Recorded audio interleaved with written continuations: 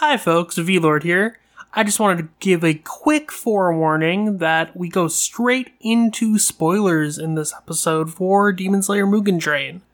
So, proceed with caution. This podcast may contain coarse language. Listener's discretion is advised. Also, this podcast will obviously contain spoilers for Demon Slayer.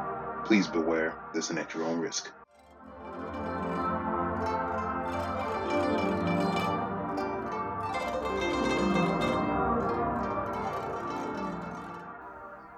Hello and welcome to the Demon Slayer podcast. Tonight, I will be taking the reins as your host. I am Marion, aka Microwavy, aka the Young Lionel Overlord, aka the Big Gyoza, aka... I'm not gonna come up with more. He's not.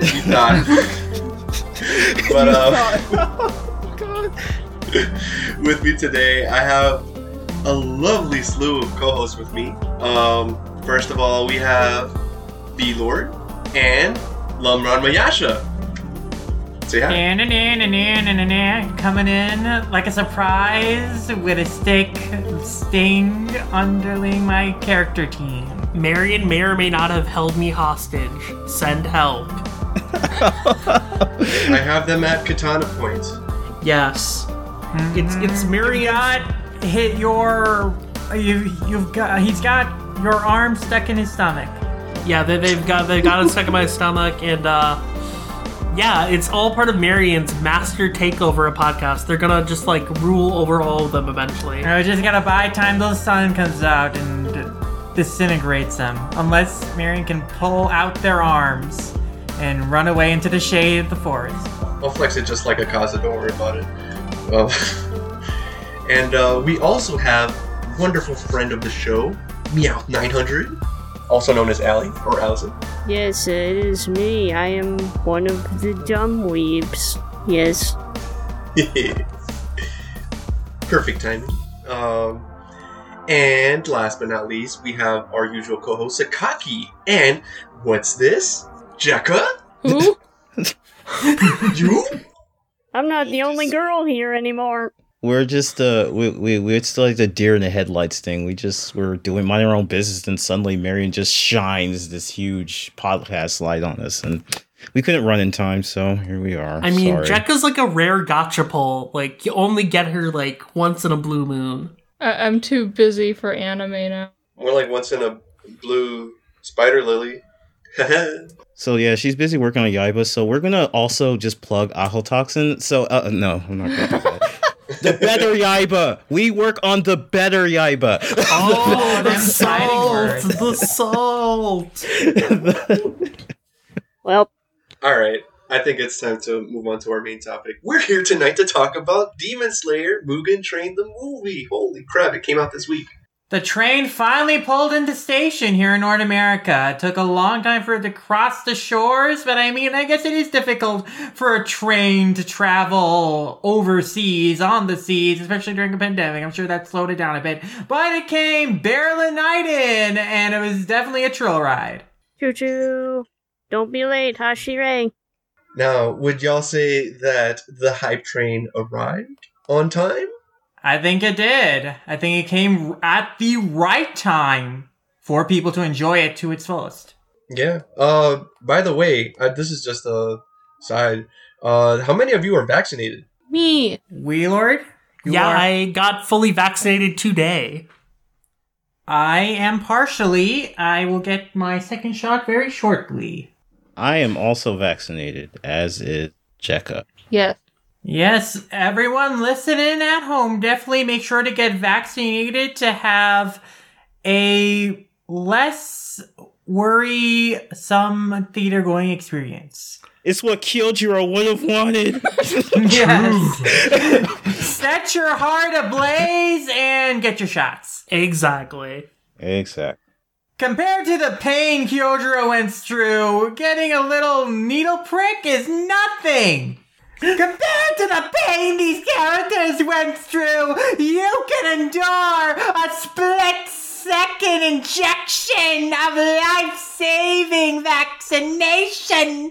Just go to get vaccine and go to your local pharmacy before you go to the big tree. I have a feeling my audio is going to be peaking like crazy because of love. Oh, we should have checked. I was thinking the same thing. Yeah, it's all gonna level out anyway. It will. Thank you, Levelator. But yeah, I would agree. We did receive it at the right time, at least for more people to really enjoy the movie. I guess like a good thing to kind of segue into would be like the box office performance. Lem, if you want to talk about that, it was pretty good from what I heard. Oh, it was very good. This is an extremely strong showing for Demon Slayer, the North American box office. Obviously, Demon Slayer, we know that it is now the highest grossing anime film of all time, highest grossing Japanese film of all time worldwide. And currently, it is in second place for the top 10 highest grossing films of 2020 worldwide. Currently, it is about 28 million behind the number one film, a Chinese film called The 800. That currently stands at $472,500,000. And Demon Slayer Mugen Train is about, right now, with the Friday North American box office results, at about $444,500,000. So it is inching up there. There's a very good possibility that I don't think it'll make it by this weekend, the end of this weekend, but next week and weekend after, it's a very good possibility that worldwide, thanks to the grosses here in North America and in other countries, Mugen Train has released in this weekend and upcoming, it'll become the number one film of 2020 worldwide. It's a very good bet. Not a sure bet, but a very good bet. Now, what is a sure bet is that Demon Slayer is going to rank as one of the highest grossing anime films in the North American theatrical market. Even more than DBZ? Possibly. Now, early projections for the film going into this weekend were about at $10 million. That's what Box Office Analysts kind of had projected. And obviously, it was going to be facing competition from Mortal Kombat. Mortal Kombat had its release date moved a week. It was supposed to come out on the 16th. They moved it to the 23rd. So that gave Demon Slayer some extra competition.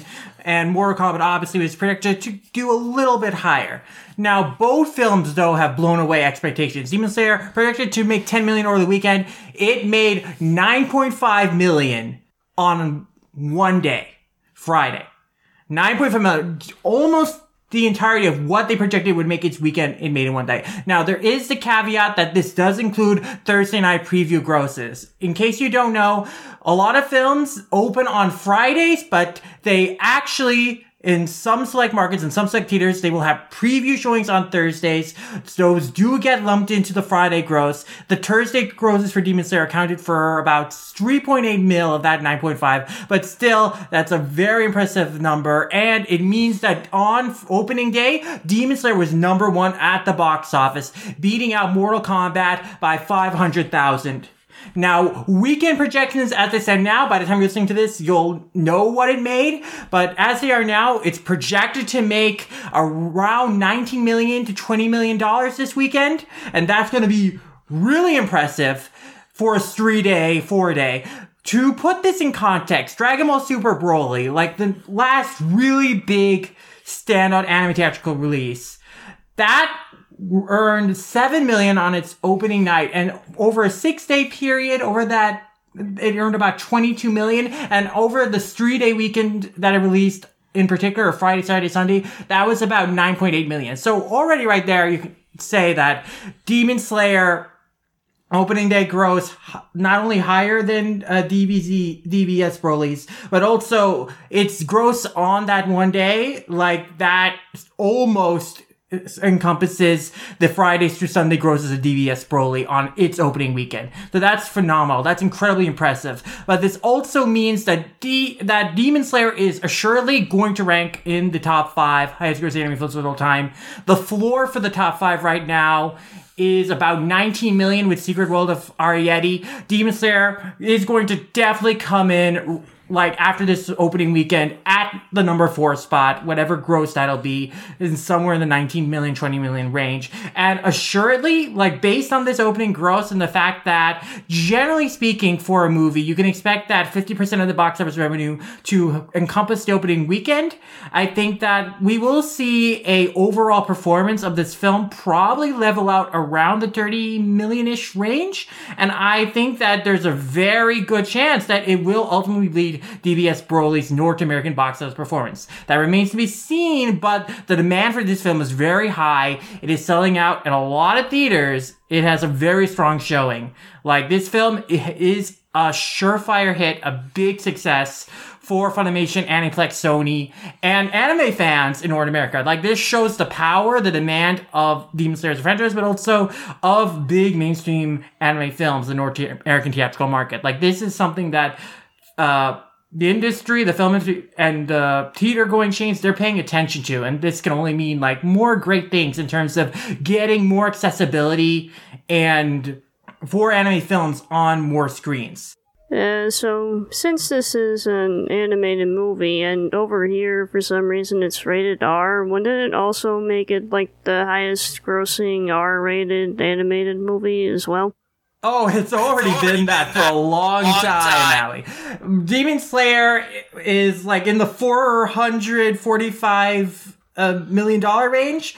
The number 2 R-rated animated film is Sausage Party with 140 million. Demon Slayer far and away surpasses Sausage Party's gross to be the number 1 R-rated film. Does anyone even remember Sausage Party anymore? I don't know. I don't know what the fuck that is, Feeler. Really? Oh my gosh.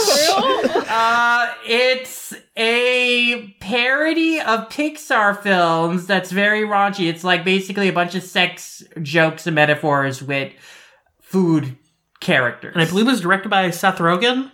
Yeah. It was the Seth Rogen film. Yeah, it was Seth Rogen as well. Also, I'm really glad we had Lomon to explain the box office, because, like, I was familiar with it, but they went way more in depth than I could have ever imagined. Sorry if I asked a stupid question. I just, like, remembered, this was rated R. That's a good question. You're good. Yeah, that's a good question. That R rating is also interesting because it also shows that, yeah, there's a market for R-rated action animated films, which that's going to be something studios are going to pay attention to now. Because that would be something that would be so off the table if an American animated film, would try to be a serious action adventure with an R rating. They would never make that an American animation studio. Like, they don't think that's a risk worth taking. But Demon Slayer's success shows that, hey, there is an audience that's going to go see films like this, which is really notable. Well, do you all think that the film actually deserves the R rating? I think they really overrated it. I think that they gave it the R rating, obviously, because we have a lot stricter standards in terms of the amount of blood that is allowed to be shown in a film, and also decapitation specifically are a big no-no.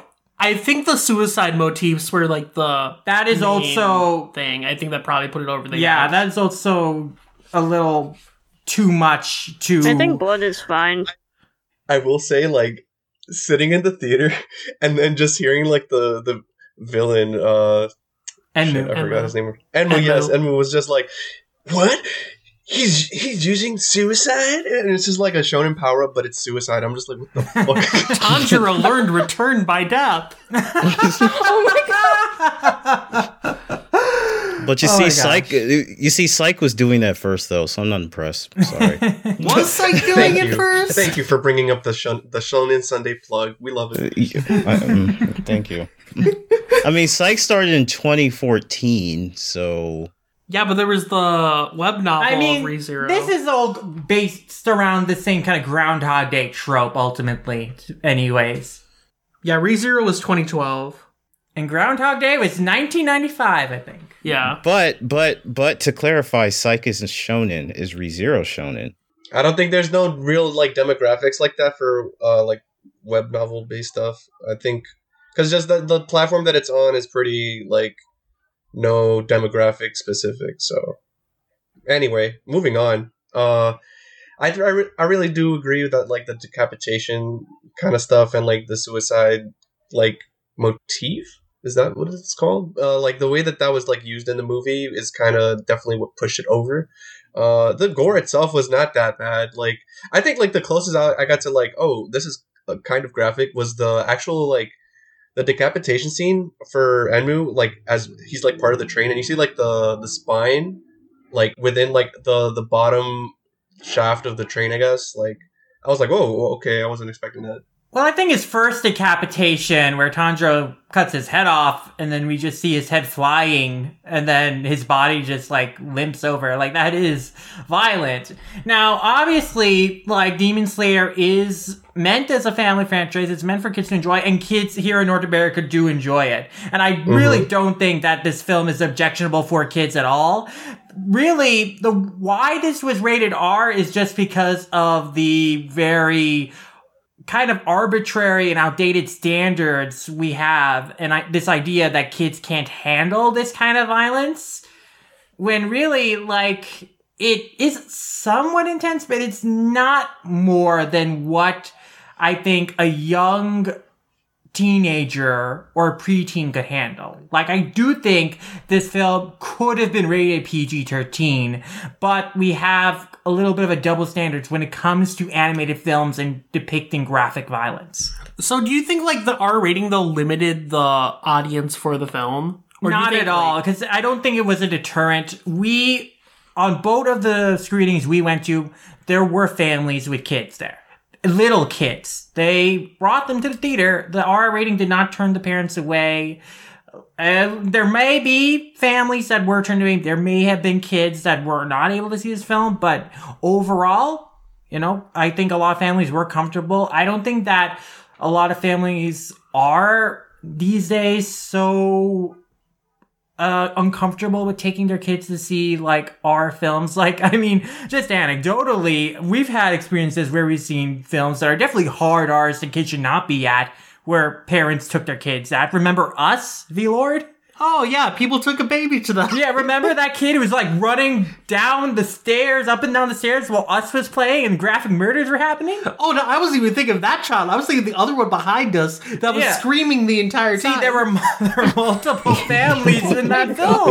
Like, I don't think, there are a lot of parents who just they're not going to care. They're going to say, hey, our kid wants to see this. It's animated. Mommy, Daddy, I want to go see Rengoku die on the big screen. Now, that's going to be interesting how traumatizing that would be for kids who did not expect that coming. Is that going to be the Optimus Prime dies of this generation? Now I can just picture like a 7-year-old at the theater going, "Oh no, CGI!" Oh god! I mean, kids have more of a tolerance, I think, for poor CGI, at least based on some of the. It's just the bulbous, like, ooh, these tentacles, they look so. Oh my god! Oh, yeah, but before we should probably talk about our theater experiences, right? Yes, absolutely. Yeah, of course. Who wants to go first? Why don't you go first, Allie? Oh, okay. Thank you for volunteering. You're welcome. You're welcome. Well, basically, I think the mall I went to was like one of those old school dead malls with a theater. Mm-hmm. So, went to a theater. The machine that we used to get the tickets was really weird, so I got some help with that. Got the ticket. It was at the wrong time and for the wrong language, but I just turned it into the box office anyways. They don't have a computer in there, and they weren't really checking, so I just went to the 4 o'clock subtitled show with the 7 o'clock dub ticket show, and nobody seemed to care. Huh. Sounds like a mall to me. And when we got there, I was like, okay, where is this theater? And I can't read numbers that good. And then, like, I hear Zenitsu screaming something because they, like, have the door open. And we're just like, the sounds of my people. It's like, oh, it's Zenitsu, he's probably in there. And went inside, saw my friends sitting in the front row and just, like, sit down, watch the movie. And it was, like, right when they were getting on the train. I don't know what they were saying because it was all in Japanese, but I'm guessing they, like, just got on the train. And then, like, the title card just popped up. And Oh, nice. it was like me, the 4 friends, and like 6 other random people. But it was fairly empty. A lot of older people. It was annoying when people went up and down. I don't think you missed much. I think there might have been like one scene before that with The like Ubiyashiki scene. Yeah. yes, the way where the he's film walking by opens. like the graves and like recalling all the fallen demon slayers' names. Mm-hmm. God, that makes me a That's- sad panda. That's a beautiful scene. Like that opening Lord, don't say shot, that. I was taken aback in a moment. I was like, "Whoa, this." Am I in the right film? Because it looks so real. Like Ufotable's environments in this film, they border on photorealistic at times. Like they are Yeah. uncannily good in detail. Yeah, I think Canapa Effect said this before, but like the real highlight of Ufotable is their digital team. Yes. Like they are outstanding. Oh, absolutely. Definitely. I think I cried like 4 times during certain points in the movie. Do you think other people were crying, or did you see other people like sniffling in the theater? Yeah, there was sniffling, but like I was sniffling even before like the big parts where they're supposed to sniffle. Oh, So like when Rengoku's like, Yeah, I'm gonna preemptiveness. live, and I'm like, well, I mean it's more like, no, you're not. I love you, but you're not. no, you're not. Oh my god. I love you, but you're not gonna make it. Did people stay like after like to see like the credits?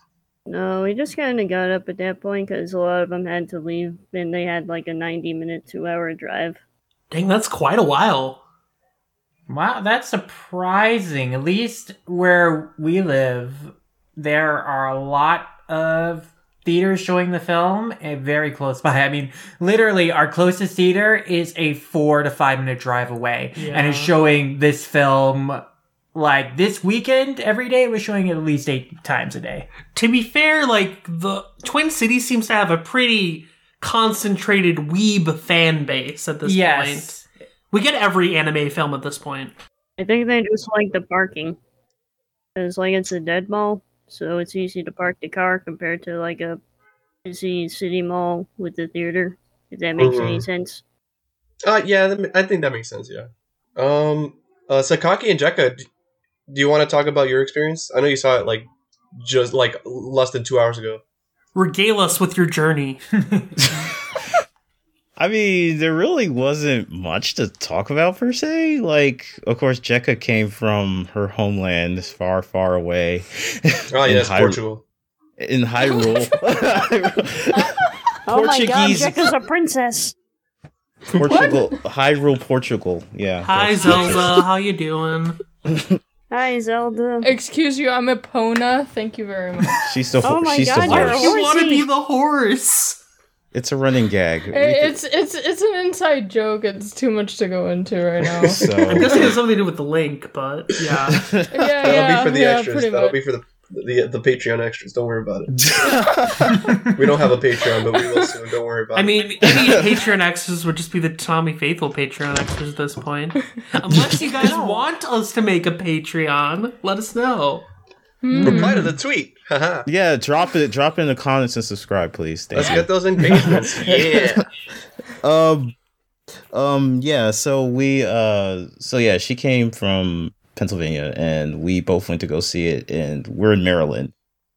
Yeah, I mean, I got the tickets super early, and I pretty much got the very first ones that were available. So that was like the 6:30 show. It was about a movie theater about 30 minutes from me, and we regret that a little bit. Why do you regret that?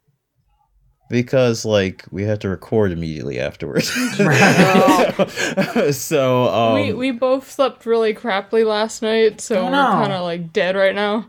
Aw. it's totally fine though. Like, I mean, as for the actual theater, when we got there. I mean, we went to the mall early because, of course, Jekka's not been to that mall, so I just wanted to show her around. And we got there fairly early, and we got our tickets. You know, we printed them out, and then when we got to the actual where they were going to show it, the theater itself, we did have to wait outside like 10-15 minutes, but we did get there early, and they did have to, like, I hate to use the word sanitize, but I guess that's the That's correct. literally what they do. I mean, Yeah, so I don't they sent. I don't see why you don't got it. Well, anyway, go on. No, I mean, Me it's just neither. like I just I don't know. I guess just because sanitize has this kind of negative connotation, like it was a cesspool and then they sanitized it. They have to sanitize every theater What do now you after expect? showings. So I mean, normal. yeah. I mean, it's just my inner English major, like getting agitated over things that don't need to be. Anyway, yeah. So we went there. There weren't that many people, like in this showing, and maybe like it might have been just a thing where, of course, everybody's got to be spread out and everything like that. But even then, well, it wasn't like a whole lot of people. No, I mean, I think it was more than I'm usually used to because almost nobody ever wants to see anime back where I'm from. There were like a few people like for the second My Hero Academia movie. Like there were like quite a few people like when that showed. Ah, yes, And I went to normies. go see it. Yeah, yes. Otherwise, I mean, it is a little bit more than I'm used to. Unless you go to like cons and stuff, then there's always like a crap ton of people there. But Oh, yeah, all Yeah. the people lining up outside the ring. Anime Expo flashbacks. Promare was fun. Yeah, the only I mean, there were- PTSD I have was seeing Free and Black Butler. Yeah, there was. I mean, like, and there were a couple. Like, we saw like one or two cosplayers. One was for Haikyuu, and I think I saw Tanjiro, like in the theater with us. So, IQ representation, yes. so We'd they love to see these young they- kings hold each other up like this. Yes. I mean, I was wearing a One Piece jacket because I don't have a Demon Slayer one. So anybody listening can get me like a Tanjiro jacket. I'd be down with that. I think But Hot Topic sells one. well, there's a Hot Topic in that mall. We should have checked it. I was literally going to make a joke like, yes, you showed her to the Hot Topic. Like, as every mall has. Gonna go down to Hot Topic. Burn it down to the ground. But I mean, as for like the audience itself, like there wasn't much crying or anything. Like one person, like when Kyojiro got killed, one person did sort of laugh because of the sound Tanjiro made. Okay, that was actually me. I was actually in your theater. I had that similar reaction. I felt bad immediately after, but I was like, oh shit. Yeah, no. Wait, was it Tanjiro or was it Like- Zenny? It was no. It was like when Kyojiro got killed. Yes, and then, like Tanjiro made this sound. like, Yeah, he basically, like, screamed and burst out crying, and, like, we just hear this girl behind us laughing, and I was like, are you okay then? Oh But yeah, then- because it's like that scene where like the mist is like covering it up, and then you see like Akaza's arm through him. yeah. It was and then like she's like, she's like cracking up at it. And to be fair, Tanjiro did make this kind of awkward noise. So, like, yeah. I mean, besides that, of course, we're terrible people, and we were making like when they were doing the credits. And like they had the pictures of Kyojiro, like Jekka was like in memorandum to who we lost. I mean, that's basically what like Homura is about, anyways. I mean, yes, but Yeah. the way she said it was so deadpan. It was so, like, it's just black and then white letters because it's all the credits scrolling up, and then all of a sudden you just see Rengoku, like, show up, and I'm just like, in memorandum. That got dead. Oh no. Oh, And we that were was just- that was your inner Doggy's AMV director. I love it. And we were just like, yeah, we were cracking jokes for the credit. It was pretty bad. but if we were to say that there was, well, no, I guess we'll talk about that later, like our personal feelings about the movie. But yeah, I mean, overall, it was a pretty good experience. Nice. I'm glad to hear that. Lum and V-Lord, why don't you chime in now? Yeah, we had two experiences. First, our Thursday night screening, and then the Friday screening where we saw the dub. So Thursday night, we went to the AMC Southdale, and that is a theater in Southdale, Minnesota, which is like, you know, kind of a theater in a mall. Like, it's one of those kind of bigger metropolitan area theaters. Yeah, it's one of the theaters in the Twin Cities area that gets most of the anime screenings. Yeah, it's very reliable that you'll often find anime It's like the screenings New there. York of anime theaters. It's the East Village Cinemas of your area. Maybe. I mean, it's no Minneapolis. Minneapolis will get, especially with the Langmar theater chain, they'll get a lot of the more really, like, limited anime films or limited, like, foreign film screenings. Yeah. But for somewhat more major but still fairly limited releases, Southdale will get it. But the important thing to note here with this film is that it is a wide release, kind of on the same level as Broly and MHA Movie 2. Now, not as wide release as a tentpole blockbuster film from a North American studio, but it was released in about 15,000 theaters across the country. So, a good contrast would be Mortal Kombat released this weekend. That was released in over 3,000 theaters. And so Demon Slayer was released in about half as many theaters as Mortal Kombat. And in terms of the upper exposure a film can get and how many theaters it can get, I think it can be over 4,000 theaters. It's like on the upper limits of a release. So did more people go to see Demon Slayer than they did the Mortal Kombat? Well, very competitively, yes. Like, even though it was in half as many theaters, a lot of people went to see Demon Slayer to the fact that it is competitive with Mortal Kombat, even though Mortal Kombat is in twice as many theaters. The weebs came out. Yeah, it's very good. That Demon Slayer, that is ultimately, it's still somewhat of a niche property in comparison to something like Mortal Kombat, and obviously it does not have the reach, and again, like, the exposure that Mortal Kombat has in terms of how many theaters is in, it's way more accessible. Like, you guys just talked about, you had to drive like a good half hour to get to a theater near you that would see it. And I mean, we're lucky that we had theaters closer to us, but that is also a situation for a lot of people, I'm sure, that they would have to drive, a little bit longer maybe to find a theater with Demon Slayer than Mortal Kombat generally, just because Mortal Kombat isn't in twice as many theaters. And also, like, it's worth noting that in terms of promotion, like, Warner Brothers spent millions of dollars promoting Mortal Kombat. Like, I believe it was something like $60 million they've spent on promoting Mortal Kombat. Funimation, for all we know, has barely spent a pittance on promoting this film. Like, the only number that we know for how much they spend on advertising was less than $100K for TV spots and only on Adult Swim. Like, Funimation, in terms of promotion, has only really been using, like, very targeted advertising and, like, very niche channels and basically social media. So it really speaks to the power that, in terms of awareness, like, audiences are really seeking out this film to find it, to go watch it. It speaks to the appeal and the draw of this film that even though it did not have like a huge marketing campaign, like a big tentpole film like Mortal Kombat, like it's still doing about as well. Like it is very significant. To go back to though our theater experience, at Southdale. Now, on the Thursday night screenings at the Southdale Theater, there was more than one. Like, that's another thing that's so impressive about this film. Is because normally when there's a preview screening, there's like maybe one showtime, maybe two showtimes.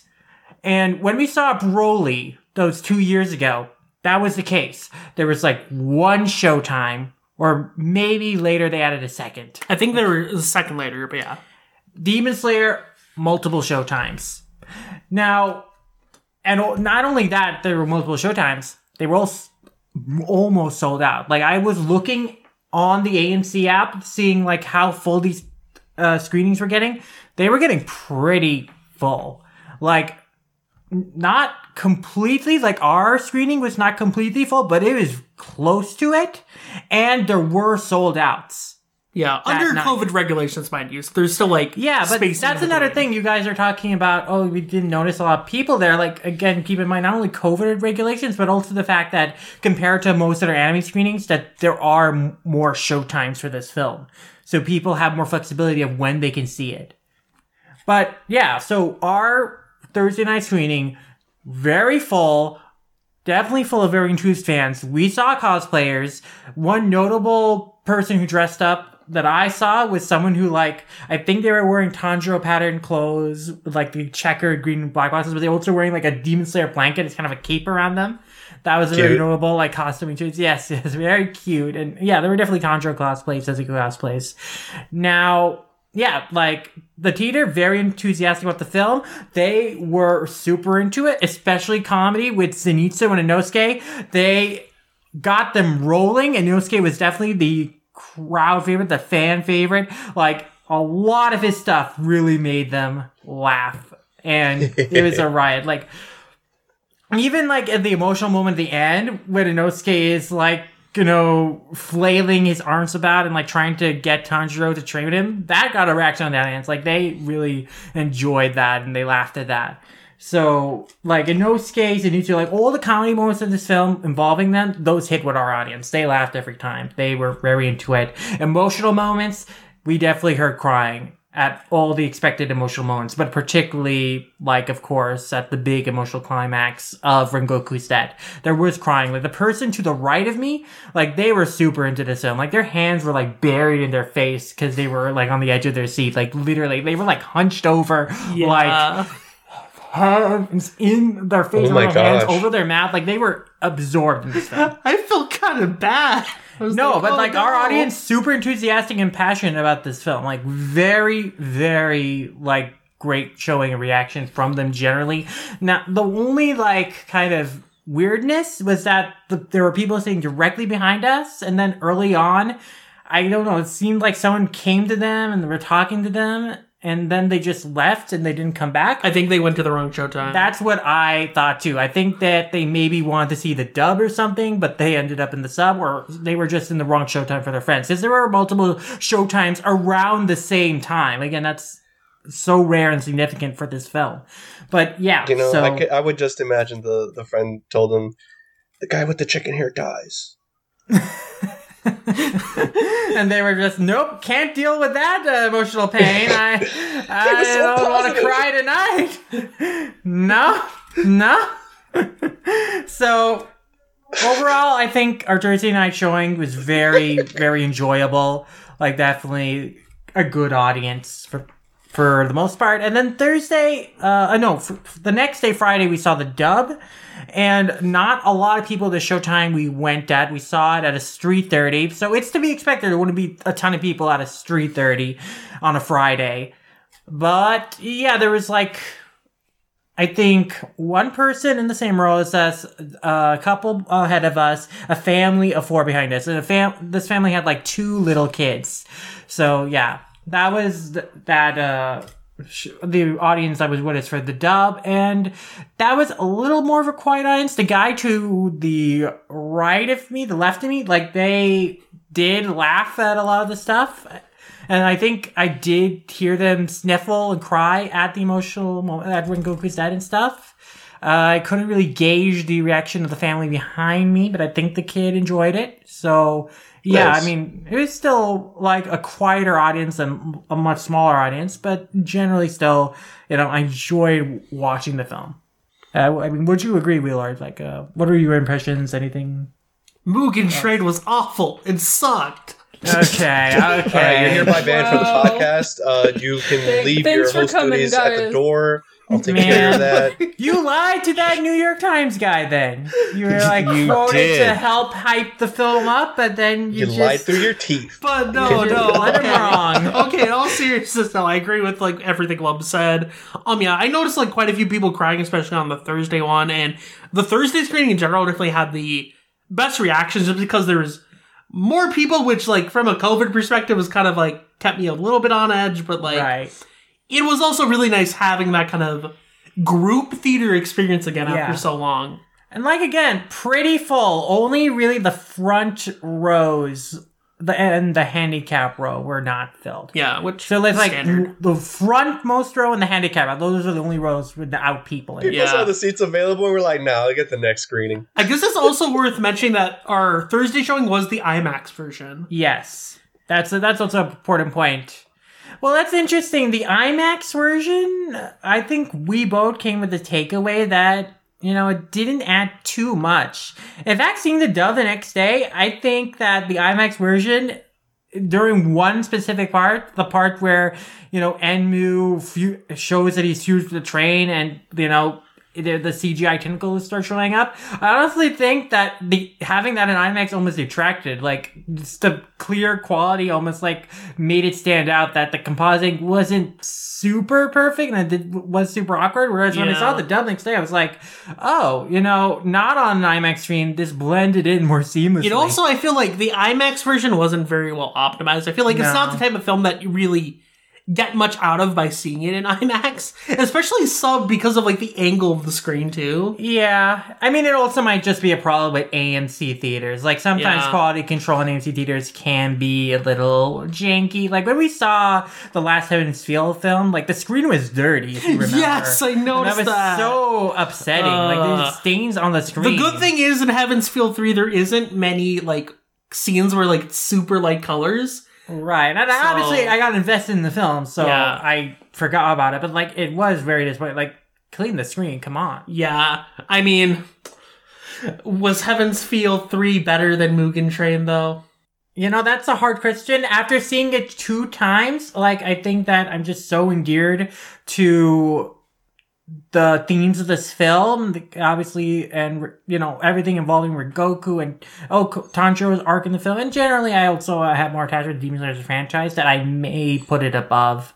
But I also need to watch Heaven's Feel 3 again. I've seen this film now twice, but Heaven's Feel 3 I only watched once. But Heaven's Feel 3 is like so good too, and such a great conclusion to that story, and so emotional. Yeah. And I can see what Kim Morrissey was saying in her A&N review, that, compared to Heaven's Feel 3, the Demon Slayer film, animation-wise, it isn't quite at that caliber. It's still incredible, of course, but, like, it isn't necessarily the best Ufotable has done, and it isn't necessarily stronger on the whole than the TV series. Yeah, I'd agree, and this is kind of going out of theater experiences at this point, but I do feel Heaven's Feel 3 was the pinnacle of Ufotable. It's probably the best thing Ufotable has made from a production standpoint. And it makes sense. Fate is like their tentpole franchise. It was extremely important. But Mugen Train, it really felt like just an extension of the TV series for better and worse at times. Like, there were some really cool action scenes, especially between Rengoku and Akaza at the end. But for the most part, it didn't really meet my expectations on just an average level. There are definitely moments where it felt like, oh, this is still reminiscent of what we expected from the Demon Slayer TV anime, TV level production, especially in terms of the amount of, static moments with characters, which, that is anime style filmmaking, but it is noticeable, and you would expect just a little more from a theatrical feature, especially after seeing Violet Evergarden, and now KyoAni is, of course, on another level on that kind of thing, but even other Ufotable films, you look even back to Garden of Sinners. Yes. I feel there was way less static moments in that compared to this film, and that kind of bothers me. I can kind of attest to that too. But I think before we go more deeper into that kind of stuff, I'll talk about my theater experience. Sorry about that, Marion. No, I don't think you are, but I'll keep going. Yeah. I'm kidding. I like spicy Marion. Thanks. That's my host breathing, cooking in. Anyway. Your host what now? Breathing. Oh, I thought you said breeding. Breeding? Anyway, my theater experience. I went to the Union Square Regal. Joke's on me because like it had like 4DX and like the theater name on Fandango, and I thought that meant that the screening was in 4D. But it was just a normal screening. I went to the sub one last night it was like at 10:20ish. At first I was really scared because like when I got there, I like sat through previews and stuff, but then like once it wasn't previews, it was just like normal like ad stuff. And then like once it was like 10:20, the screen went black for like a good 3 minutes and there was like nothing happening. And I was like, what the fuck? Is this good? Like I turned around like at least 3 times in like the span of like 2 minutes to see like is the reel okay? Is this anything happening? I don't know. Wow. And then, like, are you sure you didn't see this in AMC theater?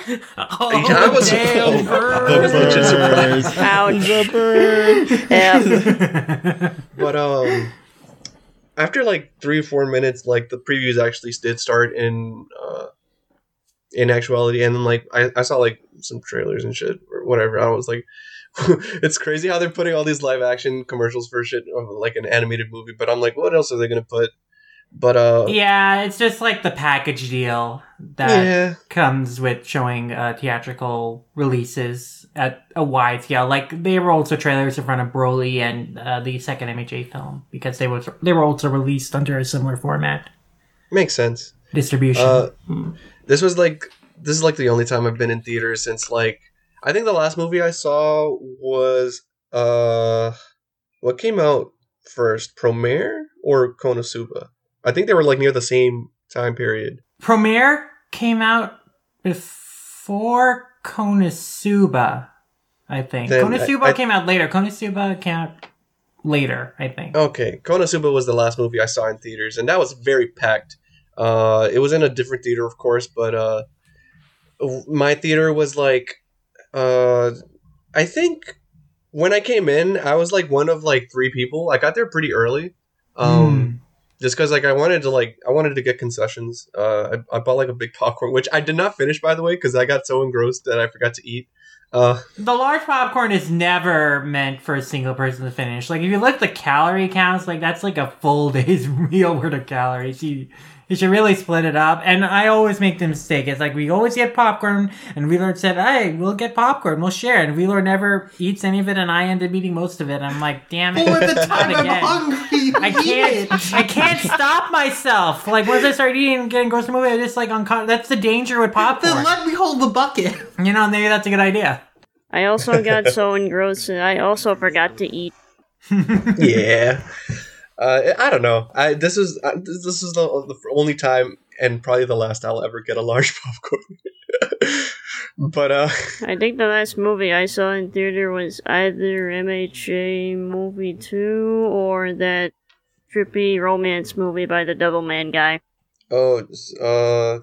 Ride Your Wave. Ride Your Wave. I was gonna say Ride on Me, but that's not at all. Ride on Me, no. It doesn't turn into a car. This isn't the Utena movie. If only it was the Utena movie. Ride on me. But thanks. Ride on Shooting Star. Yes. Let's go back to that one. The theater itself was fine. Like, I think more people started coming in, like, during, like, I think, like, 5 minutes into the previews. To be fair, though, I think at max, there were probably, like, 20, 25 people total in the theater. I was, like, kind of surprised. I was expecting more. In my row, there was only, like, 3 people, including me. And we were all, like, spread out, of course. There were not that many people in front. I was, like, on, like, I would say, like, the middle, closer to, like, the first third of the seats. I think I was, like, row F or whatever. In front of me, there was only, like, a group of 2 and a group of 3 and, like, different sides. And then behind me, I know that there was, like, a couple. There were 3 people who came in together and then, like, some scattered other people. I was legit kind of surprised because, like, I was expecting, like, even with, like, COVID regulations for there to be more people in general. But the experience watching the movie was, like, you know, it's fine. Like, not that many people.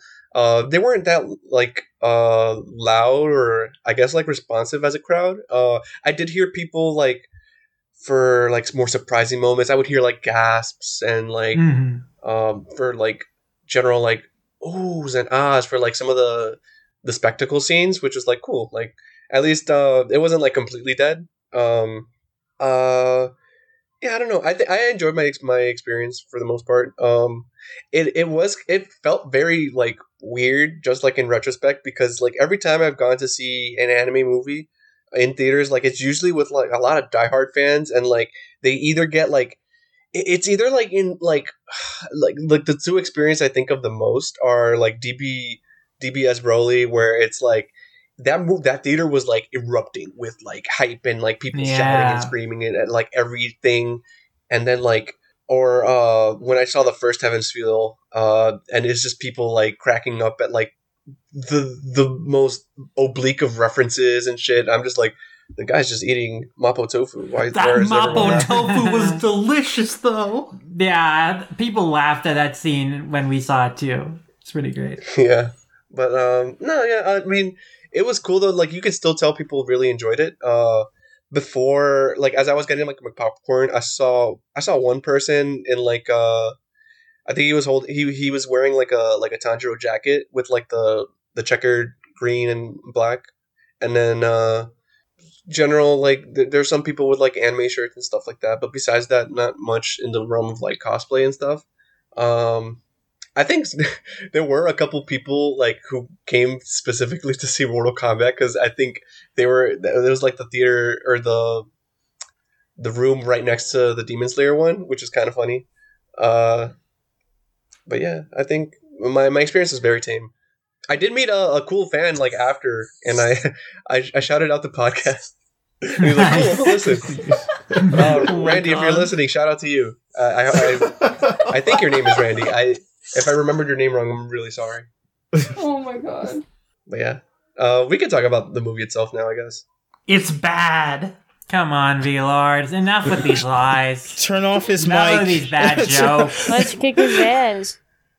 It's so overtired, like saying, oh, something we obviously thought was good was bad. No, it was good, damn it! We all know it was good. Did we expect it not to be good? I mean, we knew what to expect. We knew that Ufotable would deliver. We knew what the story was all about, and boy, howdy, did Ufotable bring it to life. Yeah, I mean, after how much Daryl Harding Daza hyped it up to, like, me, Marion, and Sakaki, like, I kind of knew it was gonna be good. I mean, it's Ufotable, it's Demon Slayer, but what could go wrong?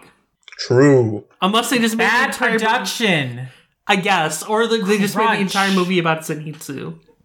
Okay, you know what? Can I bring this up? Like, surprisingly, I found myself laughing more at like Zenitsu scenes than I did Inosuke scenes. Zenitsu scenes were pretty funny in They this film. were. I legit like I had to stifle some of my like laughter from like when the guy like entered Zenitsu's mind palace and was like, "Where's the subconscious?" And then he just Oh, like yeah. sneaks up that on him, was like, an expertly done scene. Like, Yeah. just nothing personnel, so good. but why are you a guy in here? Where's Nezuko?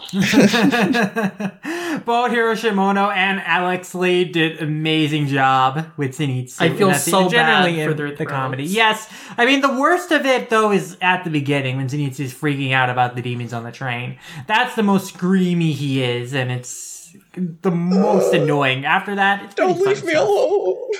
alone. Yeah. I mean, all the screams make it easy to find a theater room. That said. You hear the door open, you hear Zenitsu shouting about something. It's like, oh, the movie's in there. Yeah. I mean, as much as I burn Zenitsu constantly, yeah, he was not that bad in this film. But Inosuke, man, that Inosuke. Oh my god, Inosuke, like, again, Bryce Packenbuck, Yoshitsugu, Matsuoka, amazing performances in this film, extremely funny stuff, but I just love the flourishes they made to Inosuke's fantasy, where we see the train, imagine it's like a centipede-esque monster. In general, like, that just added so much, like, the way they expanded on just the little things here and there in the film. Like, it's, in general, a faithful to the manga story, but they just add just these little extra touches to bring out so much flavor and just make the experience just so much more enhanced and fun and enjoyable. It was so great. Yeah, I mean, as far as I can tell, they didn't cut anything. In fact, they just added stuff. Mm-hmm. Yeah, they did. They do expand on some things. Like, there are a lot of character moments that are given more time to breathe and given more, like, big emphasis and weight to it. Like, it's just... Yeah, they really made this film feel like it, and they made every moment feel like a big moment. And that's what definitely. you want from a film. I think it just felt like a really, really, really long episode of the show, but in a movie.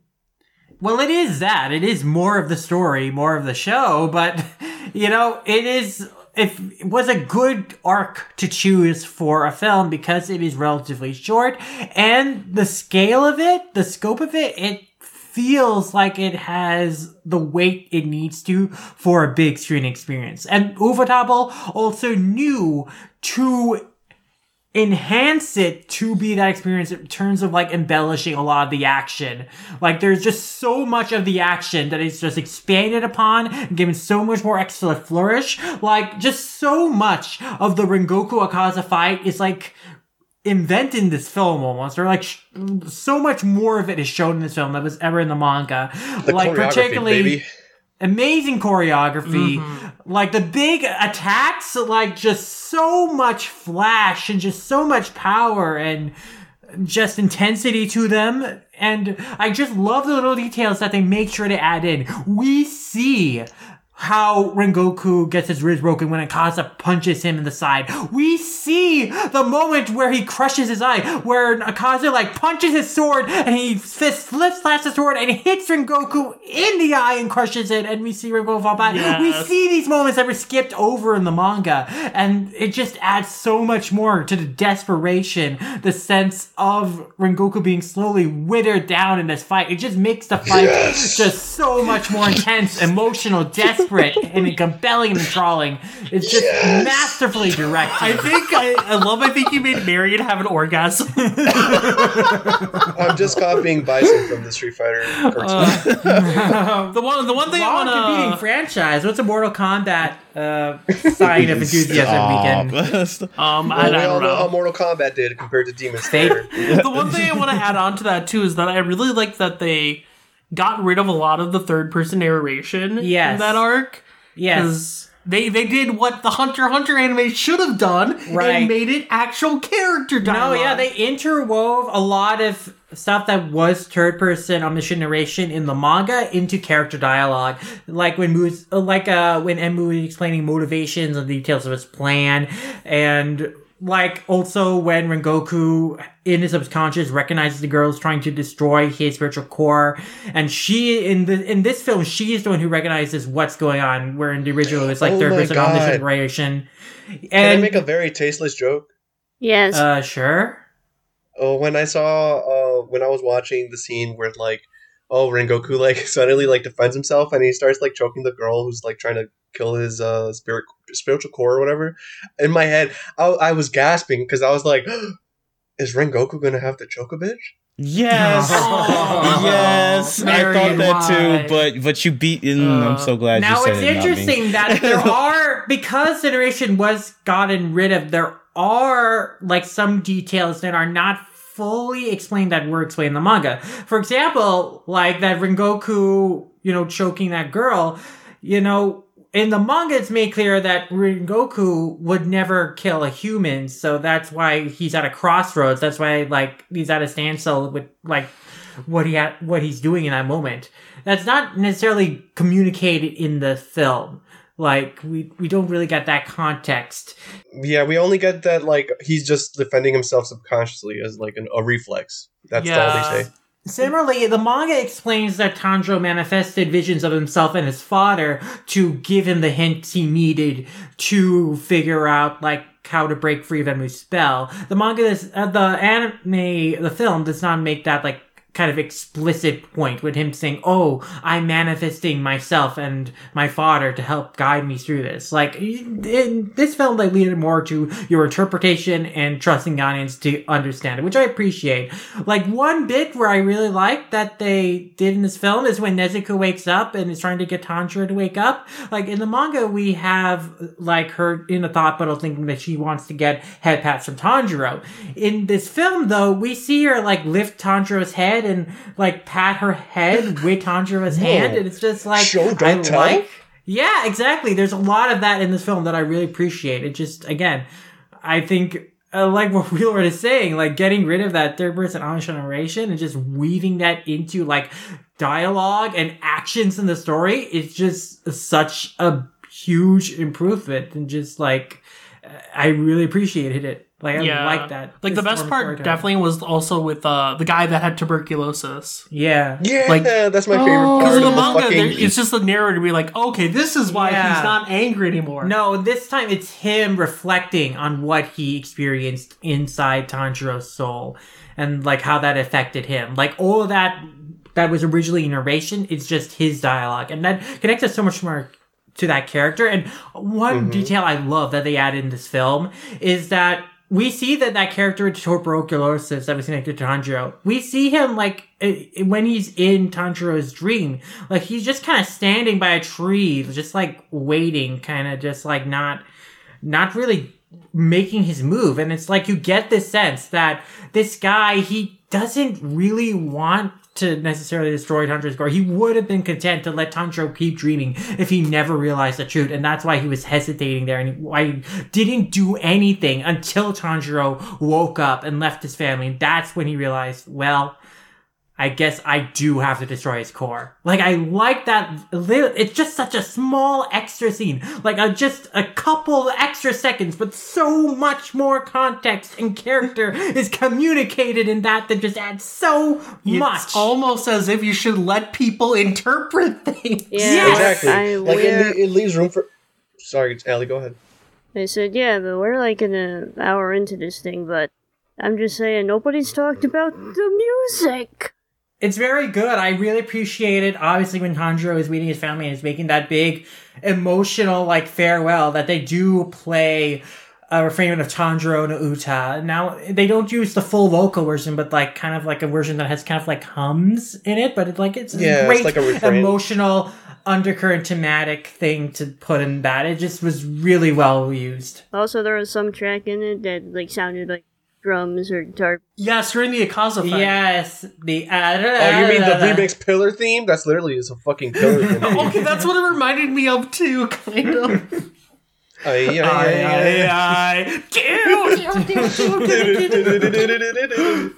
it's like some other shit. I was literally jamming out to all the songs in the movie, and everyone was like, what the hell are you doing? And it was like, bro, this shit's awesome. Yeah. It also, Homer at the end. Such an emotional Ooh. song. Just so perfect the way it leads into the credits. And the lyrics, like, this is my first time really seeing the lyrics. Just so poignant and gut punch. Like, just such a great song about grief and just acceptance of, like, a person in your life you loved and then just moving on. It's just so beautiful. Also, I do want to bring Sakaki in on this, because if I recall, he refused to listen to the song before this movie. I did too. How did you survive? I mean, I just didn't listen to it. I don't know how to answer that question. Yeah, it was a good song. I really liked it. Like, I will say, maybe it's because I just recently read the manga from Manga Mavericks, so it was still really fresh in my mind. So things that might have made me cry although I guess I don't get very emotional anyway, but things that might have made me cry if I had forgotten a lot of it, it didn't hit as hard because I just read it. But I will say, like, but yeah, Homura is a really good song. I liked it more lyrically than musically, to be honest with you. The lyrics are so good. Yeah, the lyrics were super good. I did really like those. But musically, I was just kind of like, yeah, it's a Lisa song. I highly recommend watching the first take video that Lisa did for Homura. Like, because you can really see how emotional she gets, like, while singing the song. And, like, afterwards, like, she's just sobbing, actually. It carries through, yeah. And she's like, this song reminds me of, like, so many emotions. And you can really kind of tell that when she's singing it. It's really depressing. I think it might have been more depressing than that one in episode 19, but I need to compare the levels of pain. The one in episode 19 isn't that depressing. It's more like... Yeah, it's more of an hopeful. Uplifting song. Yeah. That's more of an uplifting song than a depressing one, I'd say. Even this one's not really meant to be depressing, more of, like, somber. Yeah. Maybe I need to check out the first take. Maybe that'll be more resonant with me. But I mean, this isn't me saying, oh, it was a shitty song and I was better off not hearing it at all. I mean, but I appreciate it more lyrically. I guess, like, emotionally, tracking back to what you guys were saying about the movie, I couldn't put my finger on it, but yes, you're right. It's like, it was just basically a longer TV episode, and there's nothing wrong with that per se, especially with the nature of this movie being just a continuation of the TV series. So, like, because, yeah, for the whole time I was watching it, I was just like, this is good, but is it as really as good as I was expecting from this? And again, it's by no means a bad movie. Like, animation-wise, writing-wise, everything is really up there. But I'm just like, yeah. there were kind of a lot of static moments that you'd expect from the TV series. Though, again, I didn't like really get as emotional as I thought, but I will say, Inosuke at the end, like when he's just, telling Tanjiro to basically, if what's the point of crying about this, rather than wondering if you can, go do it and everything. Like, I like that guy was speaking some truth.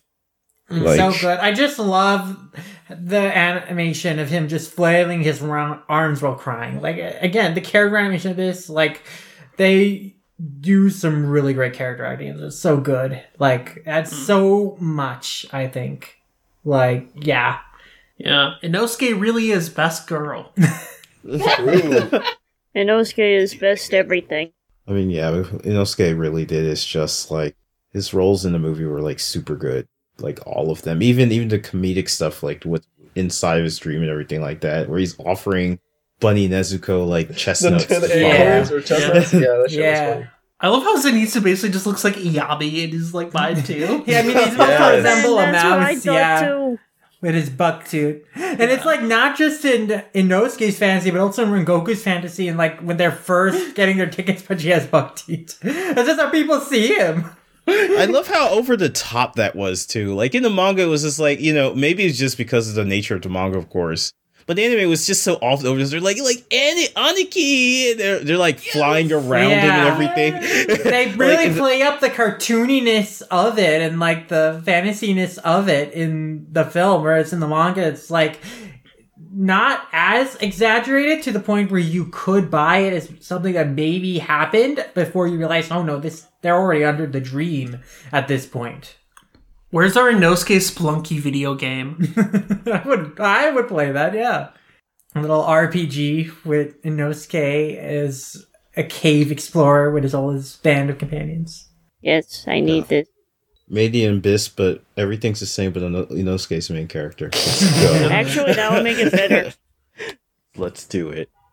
I don't know. I feel like Tanjiro's role in the movie was like very well defined. Just the fact that like, oh, he's a main character with main character powers. He's the first one to wake up. But like, I think the way that everything was framed, like around like how all the events that happen, how they're framed with like, oh, Tanjiro is the impetus for like this part of the plot to move forward or to continue or whatever. Because like, I think it was done pretty well, to be honest. Just like I said, like, yeah, he's the first one to wake up, but that's because he has this bond with Nezuko, and like Nezuko is usually able to use her blood demon art to wake him up, and then like that leads to like once he's aware of the situation and like how to free the others, like then that's Nezuko's role, I guess. But like I don't know, I think the way that like Tanjiro is like the point of view character of the audience in terms of like, oh, these are all the things that are happening. Let's see how the crew gets through it through the eyes of this character. Like, I think it was done very, very competently in a way that, like, I was pretty engaged, even though, like, yeah, like, I read the manga, but, like, also, the way that they were able to frame, like, these events, like, I feel like I'm just talking in circles, but, like, it worked really, really well. Yeah, I think a definite strength of this arc in the material is that this arc is really about Tanjiro really confronting kind of the grief he still carries about losing his family and like the regrets he left behind about, not being able to continue living that life. Here he has to confront that like directly in this dream world where he can continue and choose to stay here in this dream where he's still with his family. He can still live out this life he always thought he would leave, but he realizes no, he has to leave that out. He has to confront reality and he needs to move on, accept this grief, accept what has happened in his past, and realize he has to keep moving forward. That's also what ties into the climax with Rengoku. It also ties into basically all of Tanjiro's motivation in this film of him wanting to protect all the lives on this train, prevent any more tragedies, any more lives being taken away, lost in front of him. And that's what makes a gut punch of the end so tragic, is that Tanjiro witnesses someone that he cares about die in front of him, and he can't do anything. He was powerless to help or stop it. And yeah, but like what makes that work so well is just the fact that part of Tanjiro's like acceptance and like being able to like move on from like the tragedy is also accepting the fact that he's weak and like that he has grown stronger, but not maybe as fast or as powerful as he would liked, and then that acknowledgement is like very, very important, because then later, once Rengoku is out and like protecting them from like Akaza, he acknowledges like, yeah, Tanjiro may not be strong as I am, but he has something, and like part of the duty of the strong is to protect the weak, and so that they can grow stronger, and then they can do the same thing later on. Is that kind of like theme of like passing the torch on or whatever is like something that we talked a lot about whenever we discussed the manga, and like just seeing that presented so like gracefully, I think in this film was like, oh, it added to the gut punch, and it also like really made Rengoku's character click for me, because like I was a fan of like him in the manga or whatever, but then like something about like this rendition like really, really just hit me, because I think like just the pacing and like the way that little hints and stuff are like scattered, like we get to see like in his Rengoku's dream world about like his relationship with his family, and his mom is alluded to, but then like the actual flashback with his mother and the ideals that she instilled into him, and like how that informed his role as like a protector, and how he like interacts with other people as like an upholder of justice who like saves others and stuff like that. It's just like, it was great. Like it even like it helped me overlook the fact that like, oh yeah, they really just introduced his mom to like show her like, oh yeah, she's getting fridged, but also check out this like formative moment, you know. I don't know, it's really thematically it all really works well, because the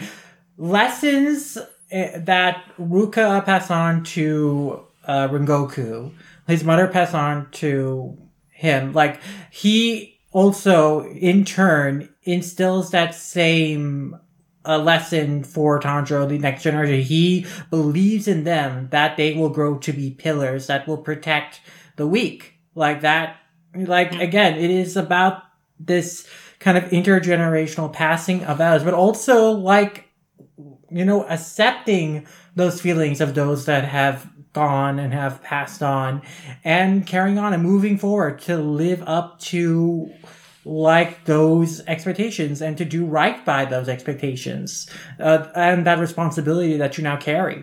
Yeah, because even before the whole realization and like acceptance of Tanjiro that he was like, he's not as strong as he wants to be, he's still going out of his way to defend other people, and like even the scenes where where he displays his empathy toward people who even harmed him, the conductor guy, the engineer who was trying to stab Inosuke, but Tanjiro got in the way, and he stabbed him instead. Yes, and all the kids with the awls who were like trying to like do the subconscious thing. They teamed up with Enmu because he promised them that they would have eternal dreams where they could just, you know, be reunited with their loved ones or just live happier lives. Have happy dreams. Yeah. So yeah, he preyed on their desperation in that way. Like, they want to escape from reality, but Tanjiro chooses to confront reality and realizes, even though it's hard, even though it's painful, like, he needs to move forward.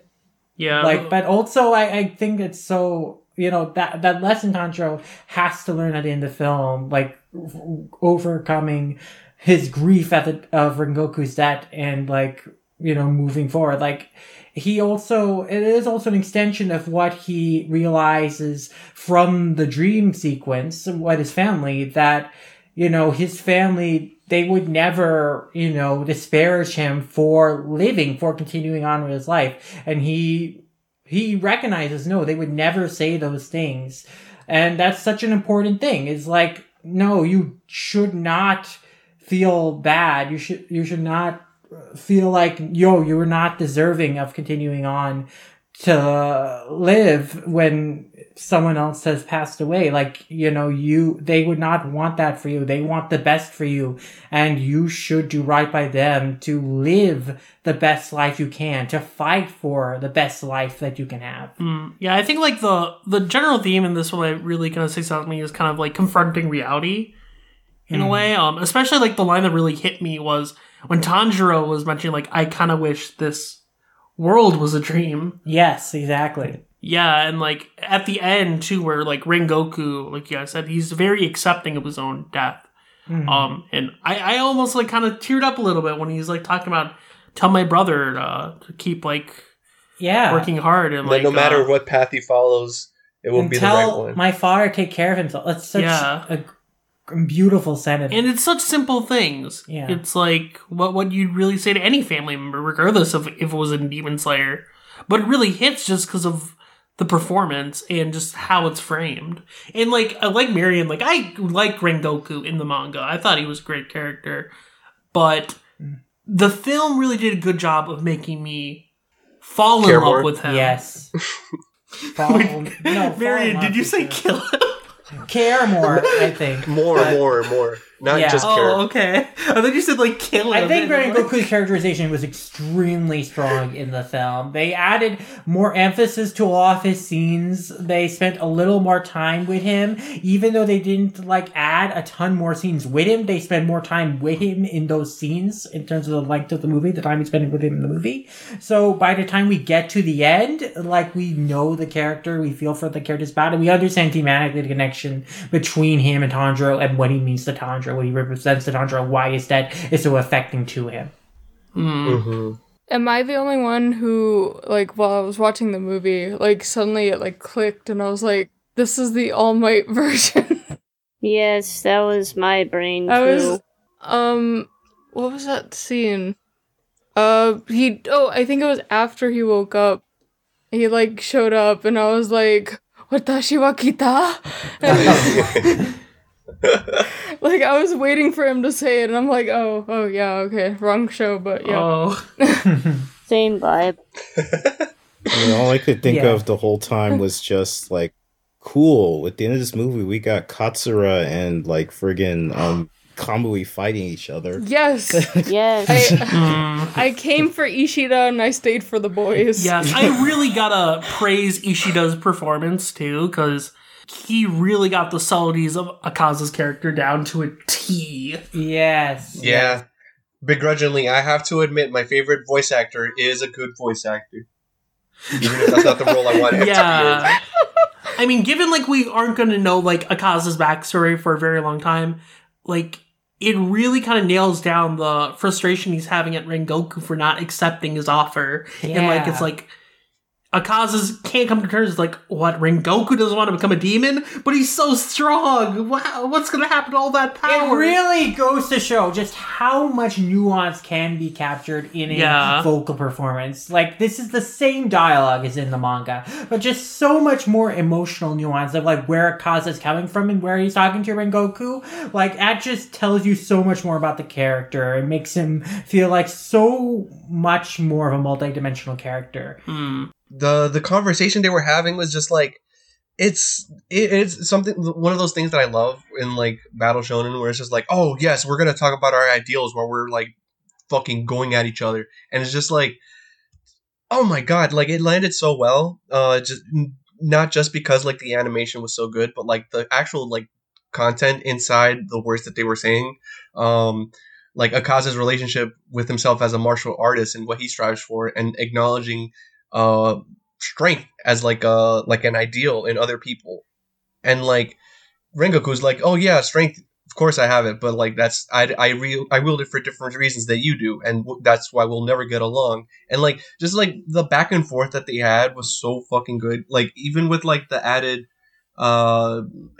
without the added context of like a manga reader and knowing what his actual backstory is in the future, like I was completely content just like with this encounter, because it really added exactly to the kind of stuff that Rengoku was like teaching Tanjiro as like a senior, and just like we get like the whole, oh, you should become my Subuko and I'll just teach you or whatever, and like we kind of just like roll with it. But like throughout the film, like once everyone's awake and stuff, like you do see him actually treating like both Tanjiro and Inosuke as like actual pupils, and like instilling like his own wisdom and like through his life experience and like stuff that he knows into them. And I feel like that's what really helped his character land. And like I feel like when I was reading, like I understood in my brain like everything that was happening, but when you get to see the actual like actions like animated, I guess, like it's a little more different, I guess. Well, that's because there's so much more subtleties that are communicated through the character animation, the character acting. Now, I mean, just to talk about Akaza, like, that's another point in the anime's favor. Like, if there's so much about Akaza's character communicated through the fight in the film. Like, you'll notice that in the fight that Akaza, like, he does not care at all about the damage he's receiving at all. Like, he'll lose limbs, he'll have his fingers get cut off. Like, he does not care about his own body, like, because he's just so confident that he's going to regenerate. Like, he does not place any value in that. Meanwhile, Rengoku has to pay attention to protecting himself, but he still fights on and presses Akaza anyway. There's, like, just so much more about how Akaza sees his own body, just sees his own life, like, and body, like, as a part of his life, like, that he doesn't take any mind of, like, the damage he's receiving. Like, he just continues fighting on just for the thrill of the fight. Like, because he's just so confident that he will not be killed no matter what. Like, there's a lot of great characterization detail in that. Yeah, totally. That reminds me, too, of, like, in our theater on Thursday, people were, like, super grossed out at the initial Akaza scene where... Oh, it's so great. It's such a great extension. Like, this is the same action that happens in the manga. Like, Akaza's arm being split in half, but just that extra scene of it, we see him just, like, flaunting his split in half arm, just flopping about it, and then him, like, just twisting it back to regenerate. Just that extra emphasis on that scene. Again, going to what I was talking about, like, you're showing his characterization, showing, like, his value set and how that's different from Goku. Like, that's such a great addition. Character acting. Exactly. I mean, thematically, it's such an important emphasis to make, and I'm glad the movie goes along with this distinction, because the difference in ideology between Rengoku and Akaza is the idea of what strength is. Like, Akaza just considers strength as part of physical power. Meanwhile, you know, Rengoku is like, no, there's the greatest strength humans have is strength of will. Like, the strength to carry on, to move forward, even though humans die, even though humans suffer pain, and they suffer injuries they can't recover from. The fact that humans are strong enough to keep fighting anyway is what makes them strong. And that's why I just so love the moment Rengoku says, this boy, Tanjiro, is not weak. Do not insult him. Because he is seeing Tanjiro's strength firsthand. He knows that he has an inner strength, a strength that Akaza, someone who gave up on his humanity just for the pursuit of physical power, does not have. It's just such a great moment, and it was just beautifully executed in the anime. I feel like these thematic ideas, the thematic contrast, beautifully captured in the animation. I really love, on top of just that, like, how with that ideological battle, we get a really good sense of just, like, because of how we saw them fight, how their values, like, informed the way that they fought, and how, you know, Akaza just, like, treats his body as a tool or whatever. As soon as the sun comes out and he runs away, his whole thing is that, like, no, I have to live or whatever. But then, like, when Tanjiro calls him a coward and says that, like, oh, you're just running away because the sun is coming out, Rengoku didn't actually lose because you're running away. And then it's just, like, that really, like, the fact that Akaza reacts and he has that scene where it's just like, oh, his like, veins are bulging because he's pissed off, because he knows that, like, he can't just, like, go back outside and just, like, shut the kid up because the sun is out. But, like, it did, like, mess with him because he still has that martial artist mentality of, like, not backing down and facing things head on. Yeah, but also, like, in his mindset, like, he does think he's won the fight because he's killed Rengoku, and that's all he cares about. Like, oh, I won because I killed this guy. But that's not at the core of what the fight was about. Rengoku is fighting to protect everyone, to protect the lives of Tanjiro and Nosuke and all the passengers, and he succeeded. He fended Akaza off. We see that from I forgot how to pronounce his name. Master of the Mansion. Ubuyashiki. No, Ubuyashiki is that's what Ubuyashiki comments on. Like, he did an amazing job. Not a single one of the passengers died.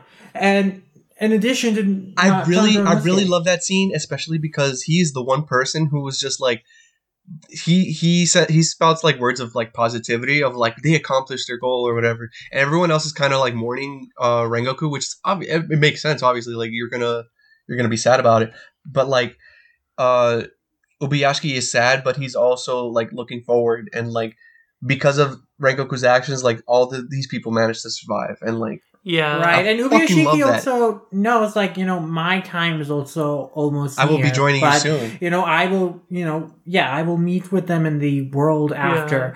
But yeah, like, the way Rengoku died is honorable because he protected the lives of others. Like, he lived up to the responsibilities entrusted upon him. He stood by his beliefs and his ideals. He protected the innocent. Like, he lived just such an honorable life, and that's, of course, ultimately, Ubuyashiki's message is, Ubuyashiki's belief is also, it does not matter, like, me, myself, my life. Because what matters is what I leave behind, the people I leave behind, and they will live on past me. So I'm not afraid of my own death.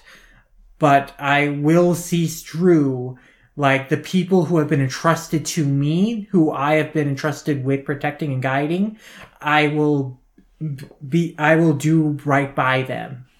Yeah, I think this is the part in the series where I really started to find Ubuyashiki fascinating, just because of like his perspective on life. And it really goes back, in this film's context, goes back to the idea of kind of accepting reality, accepting fate. And Ubuyashiki's doing that just by like saying like, okay, yeah, I will be meeting Rengoku soon. I am also headed towards a similar direction. And I just love that the film has that bookend with those Ubuyashiki scenes. I love that scene they added. Yeah, I was about to say, I really did like that the movie opened up with him. Like, I mean, it's I don't know if it was mentioned in this arc specifically or before. It was probably before that he remembers the name of everybody. Like, and I like that. I like that. That's just not an empty thing that he just kind of said. Yeah, I know everybody's name. Don't worry about it. Yeah, and he says that he's saying all those names at the beginning of the film too. So. Yeah, he's counting the names of all the fallen. That's what I'm saying. Like, he mentioned it like before, and now we're seeing it before. I mean, because anybody could just say, yeah, I know everybody's name. But I like that we see that. But I mean, not to go too far back, just before I forget this point. We were talking about how Akasa's the one who lost and everything like that, and we said, oh, I know Lum mentioned that, oh, he won in killing killing Rengoku, but in a way he even lost that, because remember, his whole thing was like, I want to be a demon. Like, killing him was just like, okay, he's not going to join the team. And even up until the point where he like basically gave him a fatal blow. He's like, guy, you're not dead yet. We can still fix you. Come on, just say yes. Akaza failed at what he set out to do, and yeah, I just love the acting here that communicates Akaza's frustration that he really, really did want Rengoku to accept his offer and become a demon. He really was so frustrated that Rengoku refused and ultimately died. Rengoku, don't worry, buddy. We brought the super glue. We can save you. Stop it. Duct tape. V-Lord, I think you forgot that flames can melt glue. Oh. We're never gonna get away from that Genya stuff, are we? We're just gonna keep that up. But yeah, no, it's just really interesting to me. Like, even in that aspect, like, Akaza is just a complete loser. Like, not in the sense of like, I mean, even the thing he set out to come and do, he didn't get to do that. He didn't kill anybody on the train. He killed Rengoku, but that's not what he wanted to do either. And he couldn't even go back and like, whoop Tanjiro's ass for talking shit about him. So it's like, he didn't get to do. I guess we could just rename the movie Akaza's No Good, Very Bad Day. I mean, that's only a third of the movie, though. Like, what about the first 2/3? Okay, Enmu sucked. Can I be outright? Like, Enmu, like, seeing him in the movie, like, made me realize, like, damn, his character is so flat. And, like, I mean, really? I knew it. Now that's interesting, because I liked him so much more in the film. I thought he was so much more fun and interesting. Yeah, I actually felt for him when he passed away, because I think they added so much to his characterization. No, I understand though. I understood him, I think, a little more because he really was lamenting this frustration of like, man, the only people who survive in this world are the chosen strong, like the upper rank demons. Like the upper rank demons, their ranks haven't changed for 100 years. He desperately wanted to reach those ranks. He wanted to think of himself as one of the chosen. He thought he would be because he received so much of Muzan's blood. And I like that as set up for then seeing Kaza show up, establishing the level of strength difference between lower rank and upper rank demon, but also this idea of chosen ones, people who are chosen to be strong, chosen for destiny, that ties into the ideological conflict between Akaza and Goku, where Akaza is saying, Kyotaro, you are one of the chosen strong. Demons are only the chosen. You have been chosen by me, you should become a demon. And Goku is thinking, no. He's thinking his flashback to his mother. His mother is saying, you have been chosen, Kyotaro, for your strength, but because of that responsibility, because of that strength, because you have this gift that is greater than others, you have the responsibility to use that to protect others, protect the weak, to preserve the world. Never for your own selfishness, for the sake and benefit of others. Like, it thematically, it all connects. I really appreciated it. I think Enmu's character was very much enhanced just by the performance of the actors in both the dub and sub. They did a great job hamming him up and just making him a lot of fun to listen to and hear, like, spout his, like, gleeful musings about, like, entrapping people in the dreams, but also, like, taunting Tanjiro about, like, oh, you're wondering why I'm still alive even though my head's cut off. Well, I fused to the train! In both sub and dub. Great performance, great moment there when he exclaims that. But also, yeah, again, when he passes away, like, I think it very much captures the point of the character and what he's setting up and establishing in this arc in context to the later Akaza and Goku fight, and all this idea about being chosen, about strength. What is strength? Responsibility is strength. Like, I get the connection now that you spell it out, but in the moment, that definitely went over my head, and like I can appreciate it now that we're talking about it. But in the moment when I was watching it, I was just like, oh god, like. Every other demon death that we got was like, oh, this personal backstory, or like, I get that, like, it would get old after a while to go into every single demon's, like, oh, this is why I became a demon, or like, this is how, my personal life as a human before informs my now demon powers, or something like along those lines. When I saw, like, his death throes, it came off to me more that, it was more like a scene of, like, trying to hype up the Kizuki, which is like, I mean, obviously it's more. No, I really like it because he's lamenting, no, this person was better than me. No, this person was better than me. He's just thinking about all these people who ended up being better than him and stronger than him. He's just lamenting that, you know, even though he so desperately wanted to be strong, he desperately had these big ambitions for himself. Like, he could not live up to them. He was not, as he thought, one of the chosen. And he just laments that. I think that ties in so well with, you know, establishing the upper rank demons and the difference between them, but also just thematically in context of what the arc is trying to say. Yeah, I don't know what could have been done for me to actually, like, pick up on that faster, to be honest. Yeah, I mean, I think it is a wordy point that he's just not a sympathetic character because he is a sociopath. I mean, he's like a lot of the compelling characters in the demons in the series, like, they do have, like, you know, of trauma in their past, like a lacking and longing that twisted them when they became a demon. And so they are compelling in that way. Enmu is like more of a selfish creature, but I think that works for the arc. He still looks kind of pretty though. No, he has a good character design. I appreciate that too. But yeah, like, I think that he works very well. Picasso is definitely hotter though.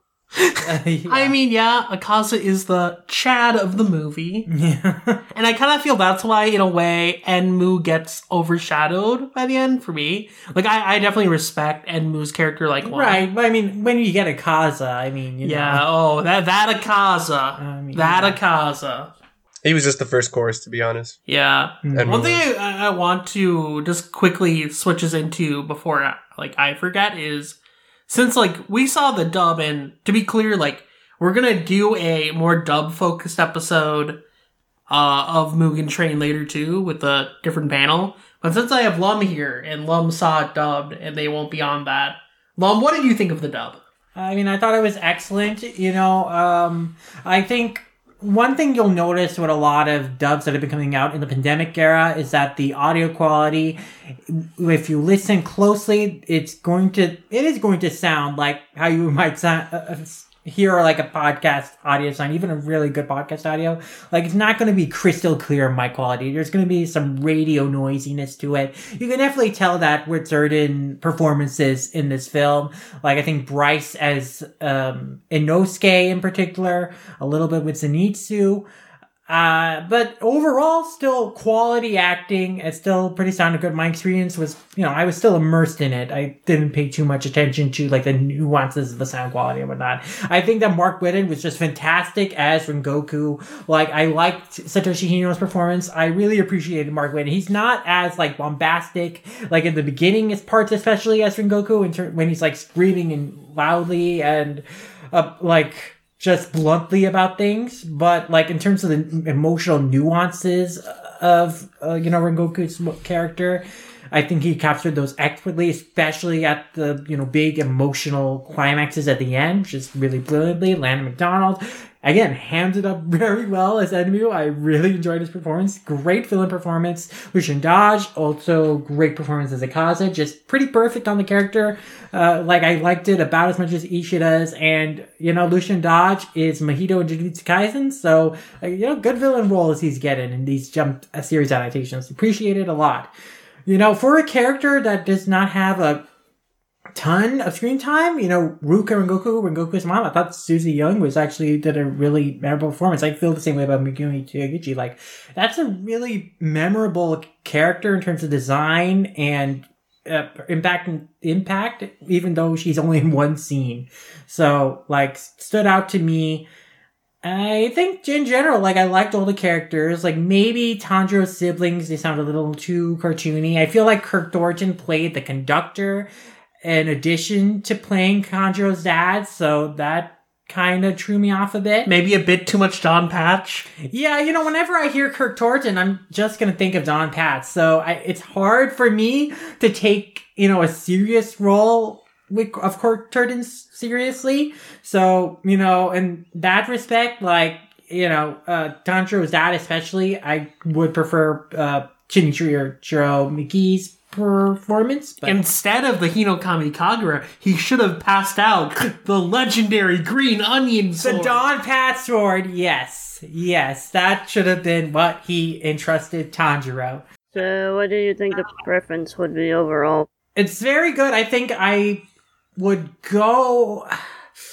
I really enjoy the dub. I think that the Japanese, because I think Zach Aguilar did an amazing job, but Natsuki and I just had just that edge, just that little bit of edge. I would go with that. Also because I think Matsuoka is Inosuke. Again, I like Bryce, but just that little bit of edge.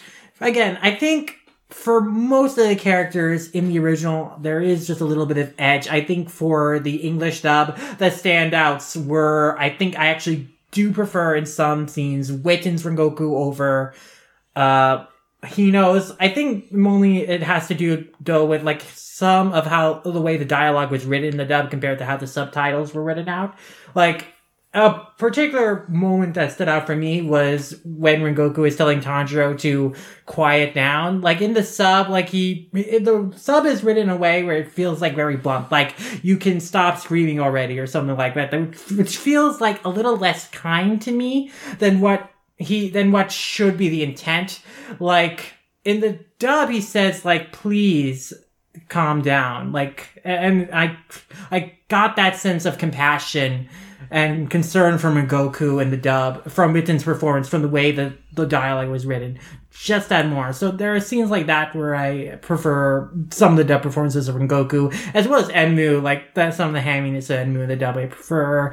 Some of the moments with Akaza in the dub I really liked. But yeah, for the our main cast of Tanjiro, Inosuke, Zenitsu, I might for those characters alone, and because Tanjiro especially carries so much emotional weight on his shoulders for this film, I'd go with this up, but it's very close. Like, both equally really well done. Yeah, I agree with, at least with Tanjiro, because, like, I'm probably the minority opinion on, like, every time I bring this up, but it feels like Japanese Tanjiro kinda hits more emotional range than English Tanjiro, if that makes any sense. Like, dub Tanjiro sounds alright, it just doesn't hit the same.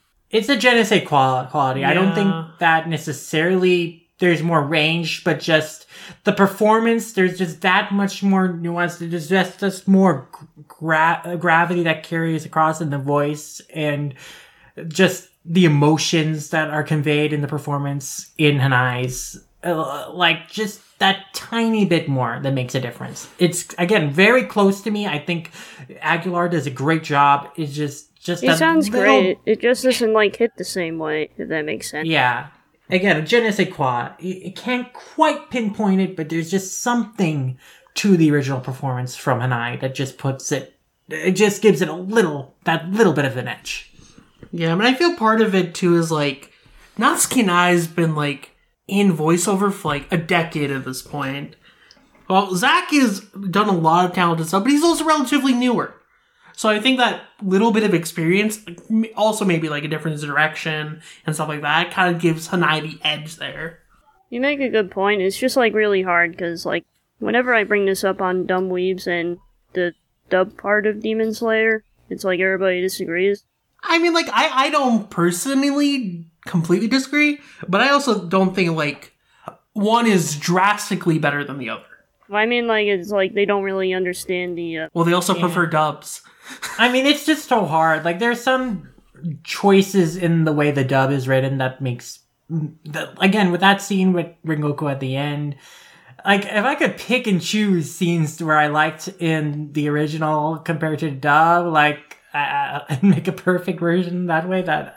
I'd do that, but yeah, it's hard. There's some strengths of the original, and there's some strengths of the dub. It's really weird. Like, for me, the whole dub is, like, it's really good. The dub's really good. It's just like Tanjiro doesn't, like, hit the emotional range as good. It's really weird to explain. I think I kind of get it, what you're trying to say. I guess in the end, though, it's really up to... It's a very subjective thing, you know? Sometimes people just register differently to other kind of voices. Besides that... is there anything else about the movie y'all want to talk about? I wanted to bring up the fact that, like, sorry, I should have said this before asking everyone else. Just before I forget, I've read the manga a couple times now. I think, like, the movie was really good at setting up pieces, like, within, like, the story and, like, how events develop in a really, like, nice way, because I remember very early on, Tanjiro was like, "Oh, do you know anything about the Hinokami Kagura?" And Rengoku's like, "Nope, I don't. Sorry." Anyway, and then later on, we see, like, he has his dream sequence, and then, like, he has, like, the experience with his father where he remembers, like, his father gave up swordsmanship and everything, and, like, that informs later on when he tells Tanjiro, like, "Oh, there were these papers that the previous Flame Hashira, like, had access to that I never read. Maybe that could help you out." And then, like, stuff like that is really cool. Just, like, it's like a throwback to, like, oh, an hour and a half ago, but, like, hey, this is pretty useful for, like, later plot purposes. And also, even, like, not just, like, stuff that pays off like within the same movie. Like, was it? I think there was an offhand comment, or when Rengoku's talking to Senjuro, his little brother, who's voiced by Nasa and Yuji. I just saw that just now. I mean, when I was watching the movie, I was like, why does he sound so familiar to me? And it's the Chad I just read it. Like, he's gonna grow up into greatness. God. He's the wrong brother in this one, though, because wouldn't Rengoku be Julius? And God, you're so right. They both die too. So one day, Marion and I are just gonna start Spiderweb podcast. You know, just hanging. I got my hat. I'm ready to go.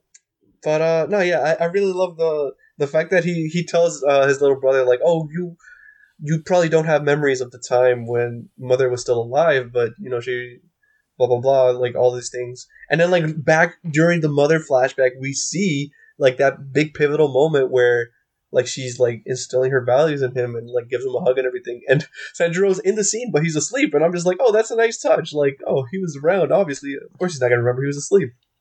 Yeah, he's asleep. I don't know. It's just it's really nice though, the setups and payoffs that were established. Yeah.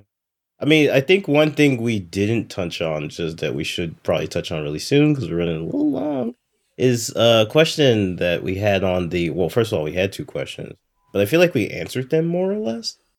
But just to highlight that, but no, before we do that, we did have one thing that we want to talk about what do we think about this movie in regard to people who have not seen any Demon Slayer? I don't think it's a very accessible film. So I've checked out reviews from people who, just went in to review the film, like critically, like not really knowing any of Demon Slayer. And they were pretty lost and not necessarily impressed with what they saw. Like, they couldn't follow along, so they couldn't connect with it emotionally. Like, they may have found the animation impressive. They may have liked some characters, but overall they didn't really, get invested. I think a fair review was the IndieWire review, because the author does basically say, trying to review this film is like trying to review Avengers Endgame without seeing the rest of the MCU and wondering why a bunch of costume people are trying to kill a potato farmer in space in the first. That's pretty funny. So I would let you watch that without watching previous context. Just for that. The thing is, I do feel like there is a little bit there that would make it accessible just with the flashbacks and everything. It's just not enough. Way, because so that review I mentioned, it mentions, there's flashbacks that can give you clues as to what happened, but because they're not told in an explicit way, and it's made a lot is left to you to interpret if you haven't seen the show before and try and piece things together. And that's just too much to ask because there's so much going on in this film. This film does not really spend time introducing the already established characters. So at best, you'll get a sense of Rengoku and Enmu and their stories very well, but not really our main characters. And that's going to be a problem because you are expected to know Tanjiro's character arc, what he's been through, and why his dream sequence is so meaningful, why the story, the events of the story are so meaningful and impactful, and why they matter. If you don't have that context, if you don't have that investment, you're not going to really come away from this film super impressed in it or in the series. I also watched Brad Jones's review, and that's also his takeaway. Why did Brad go and see Mugen Train?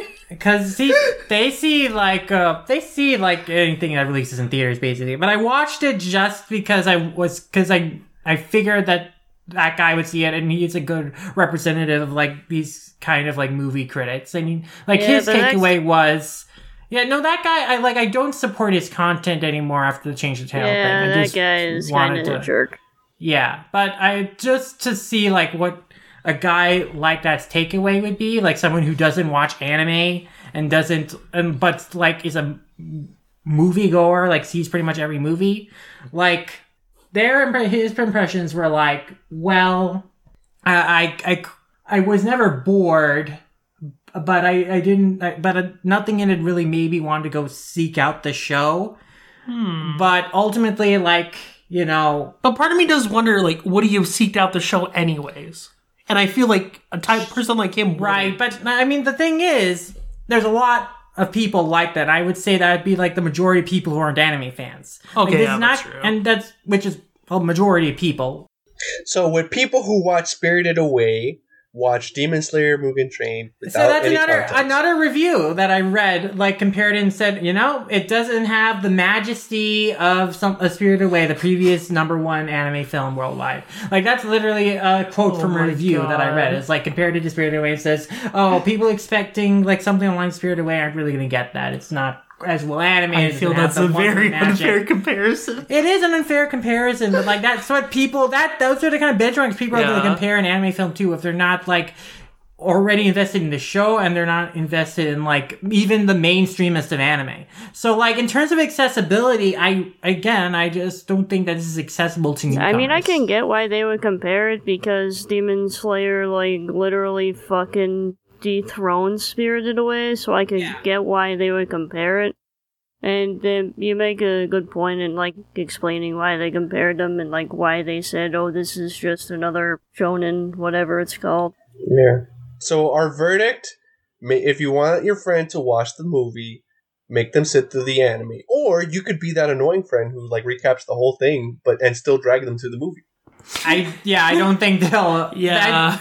I don't think they'll enjoy it. We don't recommend it, but that. I mean, there's literally those 3 compilation films now. If you really want the speed run version, yeah, that's a decent speed run version at the very least. I think the preferable thing would be to just watch the entire show because even with that, like you're gonna miss like Zenitsu and Minosuke's introductions if you only watch these. So how much films. Demon Slayer would they have to watch anyway to get the whole deal on this whole thing? You'd have to watch the whole season. You'd have to, there's only the TV series in this, so really you'd have to watch all of it. Well, I just meant like if there's like a clip show version, like to get like a good idea on like. There's a clip show on Funimation that's like 3 episodes long. But there's 3 compilation films. Like the Funimation lists them in episodes. That's because how they list things. Like if you go and see Dragon Ball Z on there, they're going to be listed like episodes to bring you. Yeah, I was doing air quotes. Like these were TV specials broadcast in Japan. There's one was actually released in theaters. The first one that was the first 5 episodes. Yeah, and then they made one for Nakatomo Mountain, which is where they fight Rui and the Spider Family. And then they made one for the Hashira meeting, which is basically the Hashira meeting and then the stuff at Butterfly Mansion. Yeah. So those are the 3 Oh shit, they really cut out the whole thing in between Nanakumo. Yeah, and that clocks in about 6 hours total.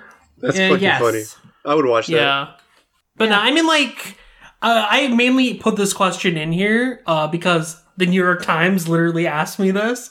And my stance was like, if you really want to see it from a productions perspective, go ahead. But right, and so that's ideally, like you should go and watch the anime. Yeah, and really, there's no reason not to because it's very easily available. Accessible. It's on Netflix, on Hulu, it's on Crunchyroll for free. It's everywhere. So, and that's another thing. Is like if you want to really get the most out of your movie experience, you should watch the show and be invested in the show and these characters.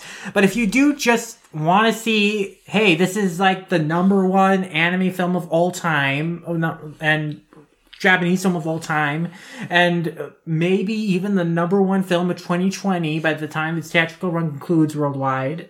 If you want to see what the hubbub is about, like if you just want to see it on that level, like, sure, go ahead. And you're not going to have, I don't think that you're going to have, a bad time. That's another thing in these reviews from these people who were unfamiliar with the franchise. Like, they didn't get invested in it, but they didn't think it was, the worst experience ever in terms of, just watching it. Like, they thought it was, okay, there's some stuff here that's pretty enjoyable. Like, I didn't get invested. I didn't, enjoy it. It wasn't the food fight of anime. No, but it's it's respectable. Like, I can appreciate it on some level. That's the common refrain I heard from a lot of these reviews from people unfamiliar with the franchise and not invested in anime even in general. And that's why this film has 100% on Rotten Tomatoes, because even the lukewarm reviews, there's respect for it. There's nothing in this film that's a super big turn off. Except for some of the anime-isms of, character screaming. And that is another thing. It's Zenitsu and Inosuke screaming that did turn some people off, some of the reviews I read. But, in general, people can roll with it for the other stuff in it. All right. I think now's the perfect time to transition into some Twitter questions. I do have the tweet open. Questions and comments. The first one that came in was from Yuji Ogawa at MSLFPL. I live in Tokyo and I have 2 questions for you. How was the audience's reaction about the ending of the movie? How much success do you think the movie is going to get in the States? Thanks. Thank you for the question. I think we kind of addressed both of them.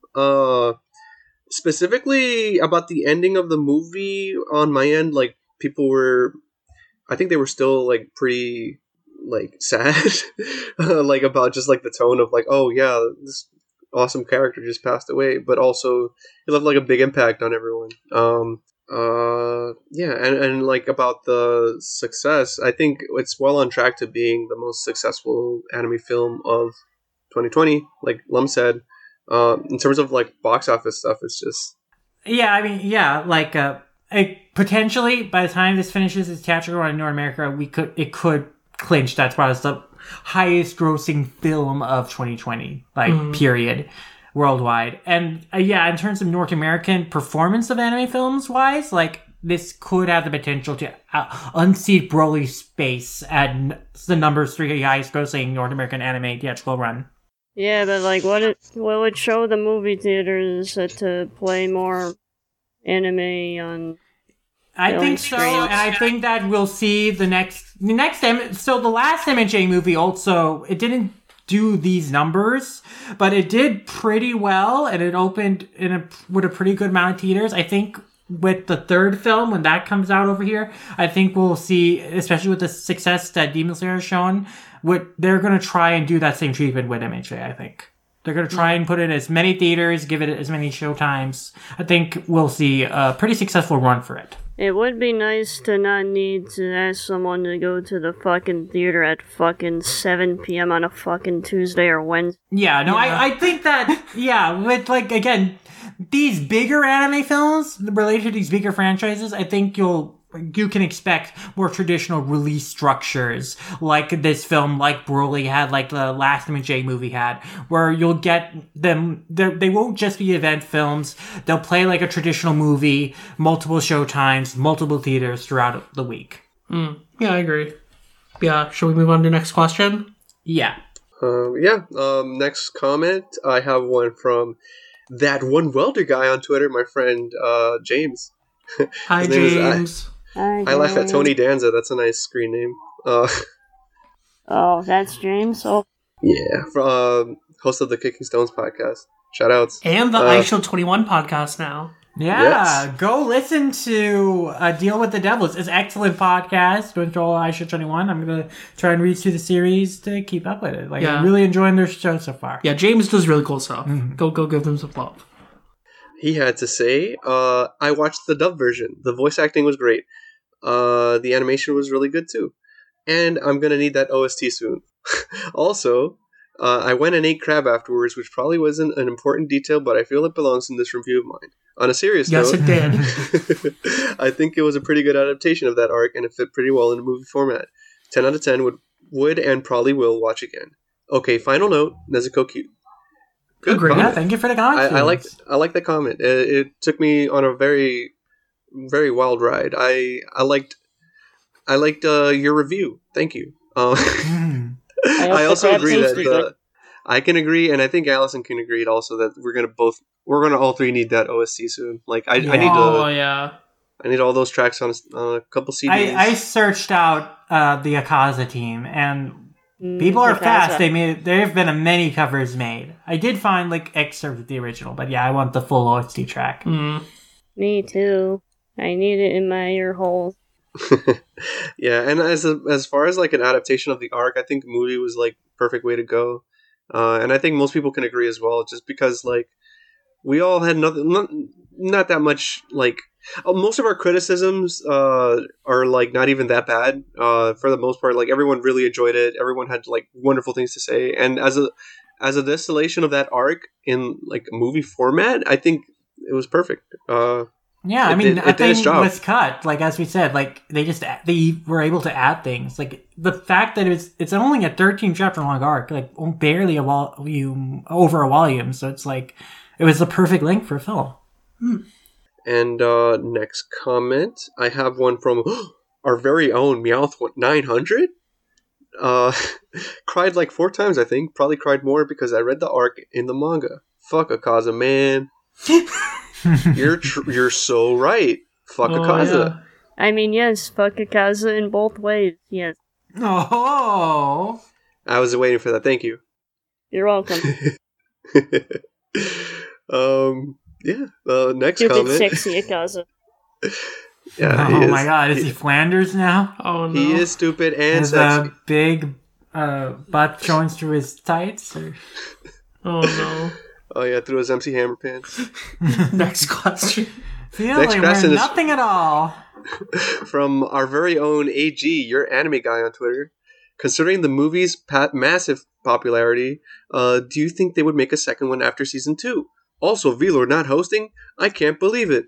Mind Naruto voice, blown. you better believe it. I can't believe it's not V-Lord. Can you believe it? You can't believe it. Naruto! Believe Naruto. it! Believe He's very cool. it. Sakura, the beautiful. Beautiful. Go out, Naruto. But to actually answer the question, yeah, I think they'll make a second movie after season 2. I agree. I'm kind of disappointed that. Well, not disappointed, but I think Entertainment District, in terms of arcs that would make a good length for movies, like Entertainment District and Swordsmith Village would be the best 2 other choices. You'd probably have to cut them into 2 movies, though. No, I don't think you do, because most of those arcs are just fighting. Most of those arcs, like 3/4 of both of those arcs are just fighting. There's not, that can go pretty fast. Yeah, I think they would probably lose out on time in between airings if they made the movies too. And also those arcs don't really work to split in 2. Like, again, most of those arcs are just like one long fight. Like, where do you split it? I'm guessing they could put out the content faster if they made it a TV show compared to a movie, and more people would be able to see it compared to a movie. I don't think Well- speed's an issue for them at this Well, I point. think that's just they decided on making a second season while the film was still in production Yeah. and by the time it released. So, that was already the plan, and they moved forward with it. Like, we know that there have been talks between Toho and Aniplex and Shueisha, everyone about, how to handle the future of this anime Oh, franchise. yo, I did And- notice actually, when the movie started, the credits for Shueisha as at the very Yeah. start, and Yeah. was it is it Toho, the film distributor? Yeah. Yeah. Yeah, Toho, Shueisha, and Aniplex, and Yeah.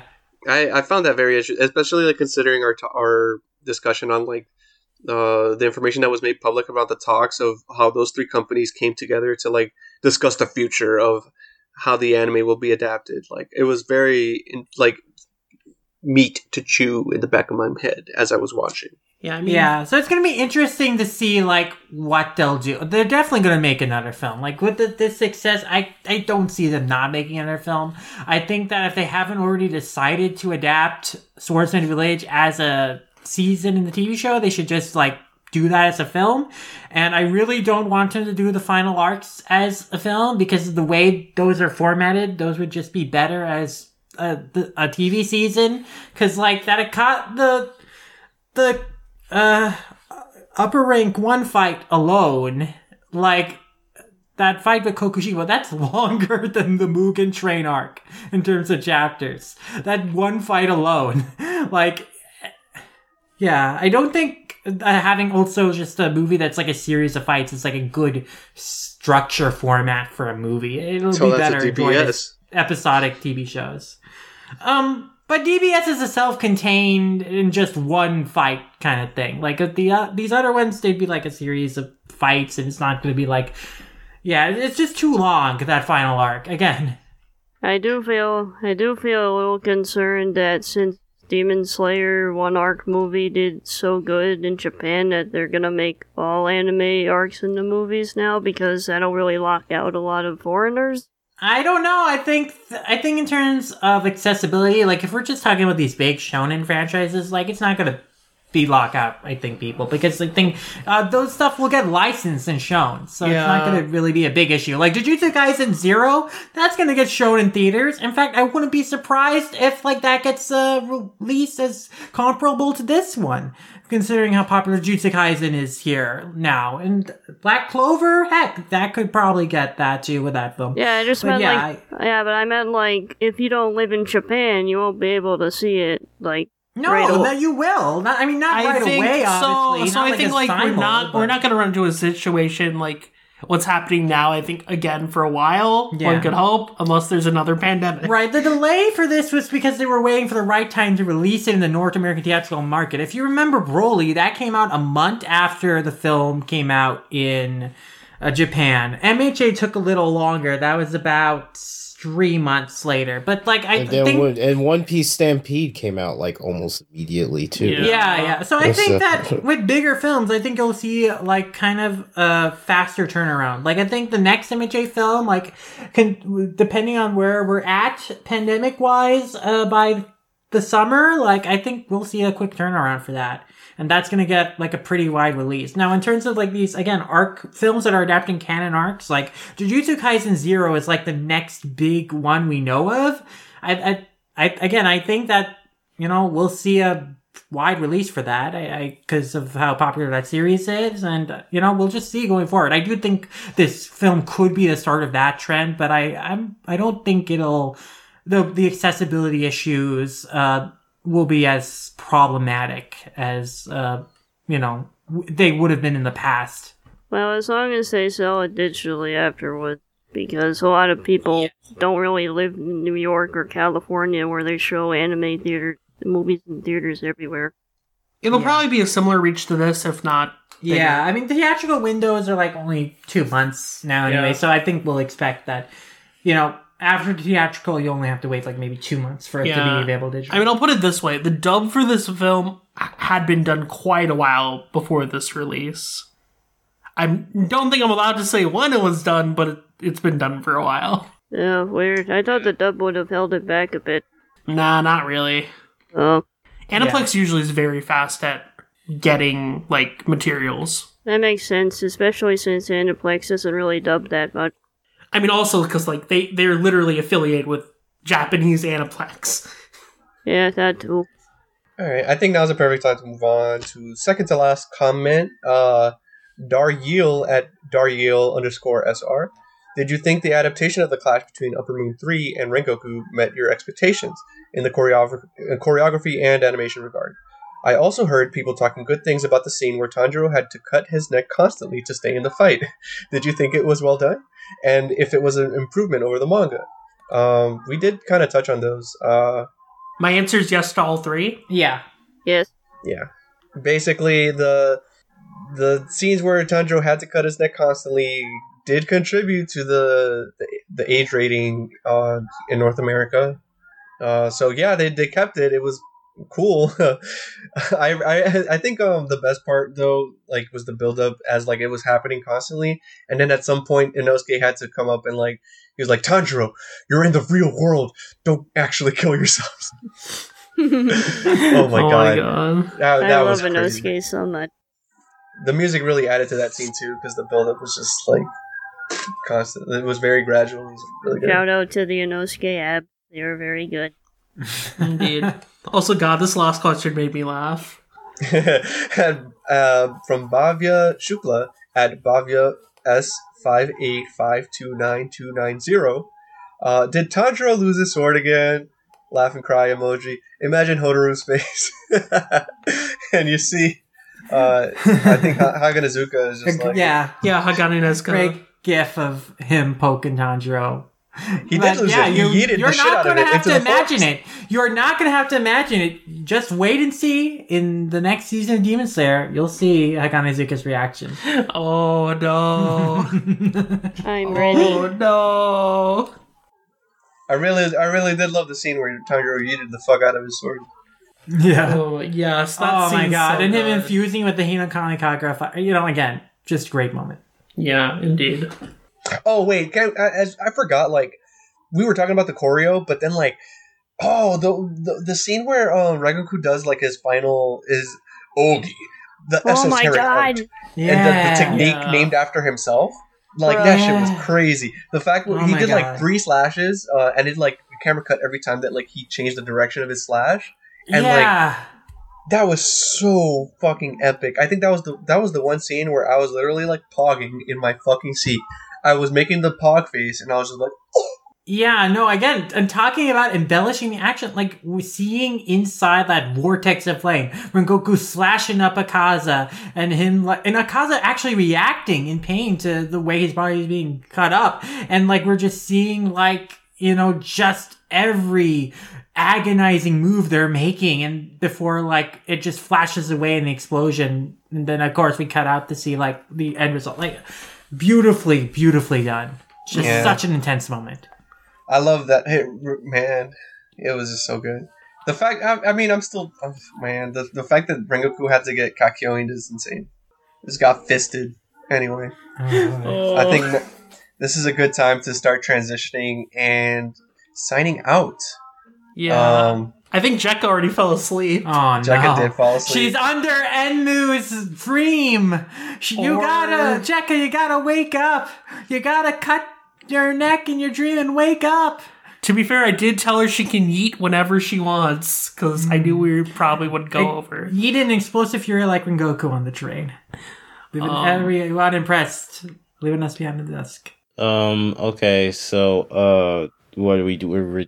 Okay, who wants to go first and, like, plug in your stuff? Because Sakaki, do you want to first plug Jekka stuff for her? Okay, I wasn't prepared for this. Somebody else go first. Allison, you're our next guest. Why don't you plug your stuff? Oh, do I have anything important? Your Twitter. Oh yeah, I do. And Dumb Weebs. Oh yeah, I have too. I'm a 10 out of 10 PR person, aren't I? Anyways, at Meowth900 on Twitter.com. Feel free to talk to me about anything. I'm mostly retweeting fan arts these days because I'm so big. You can also find me on 5 Dumb Weep with a bunch of other guys and V-Lord. We talk about anime on there. I forget what's the next episode that's gonna come out, but I gotta kick whatever Laser edits. Yeah, I gotta kick his ass some more to get him to edit. And I gotta kick V-Lord's ass some more to get him to put out the episode. So, and once I get the files, I put them out. Oh yeah, that's true. So I gotta kick the editor's ass then. Remind me to kick the editor's ass. But, yeah.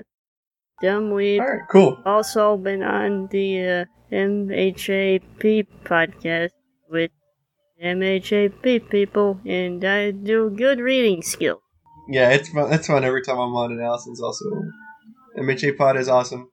Yes, and I was also on a couple of the Jujutsu Kaisen episodes, but I don't know if those are out, and those are behind a paywall, but they're pretty entertaining, I think. Yeah, I think they're part of the My Hero Academia podcast Patreon. But you can check them out at MHA Pod on Twitter. Lum, why don't you plug your stuff? You can find me at Lum Romiasha on Twitter. It's Lum Romiasha variety places like Animation Revelation Analyst. Wherever there's a Lum Romiasha, you can find me. You can read my manga reviews on allashcomic.com. We got a lot of books coming in, a lot of reviews going out. Look forward to more on there. That's always where we're going to find Manga Merrick's, the podcast I do with my good friend Colton, where we discuss manga as a medium and as an industry. We're covering series, recapping news, interviewing guests. We do a lot of cool stuff on the show, covering a broad swath of manga, including an episode on Demon Slayer with these fine hosts of the Demon Slayer podcast that you can look forward to coming out very soon. So look forward to that full retrospective of all of the manga in celebration of basically, the year since it's ended and our golden story. So yeah, look forward to that. And of course, you can also find related podcasts to Manga Merits and other podcasts I do, including Manga vs. Movies, where it's just a show where we mainly talk about anime movies. So if you enjoyed this and this talk about this Demon Slayer film, this is basically an episode of Manga vs. Movies just with more people on it. So yeah, look forward to our archives of Manga vs. Movies. So I want to hear us talk about like the previous big box office anime hit in North America, Dragon Ball Super Broly. We have an episode on that. You can listen to that. We got episodes on a bunch of great films. And also, if you want to learn about a series that not necessarily about demons, but about aliens inspired by demons, you can listen to hashtag Lum Squad, the podcast I do covering Urusei Yatsura, the classic manga by Rumiko Takahashi, where me and my good friend AC, we cover just the wonderful world of the series. We recapping and reviewing every volume of Viz's new release. We're currently caught up to the Viz manga release, so now we're looking forward to covering the anime movies, which are now on Crunchyroll, and we've got a review of Only You planned and should be coming out very soon, the first film, and there's going to be a lot to check out there. So again, yeah, more anime movie discussion. Yeah, definitely look forward to more episodes of Lum Squad, and yeah. So check out all that stuff. Thank you, Rap God Lum. Oh, but if you want to follow the art I do, if you like the art I make for my podcast, the thumbnails, the art I make in general, in terms of the animation and illustrations I do, you can follow all of that on my Instagram at StudArtworks. Nice. V-Lord, you can transition in as our podcast host. Doesn't Sakaki still have to go? And you? No, you go first, because you're... Yeah, you got a lot of stuff messed up. Okay. You can find me on the Twitters at VLordGTZ, and then I also write various manga and light novel reviews for all-comic.com, as well as Toonami-related editorials for ToonamiFaithful.com. As we also alluded to in this podcast, I was recently interviewed by the New York Times about Demon Slayer, so you can find the article that I mentioned in on the New York Times website.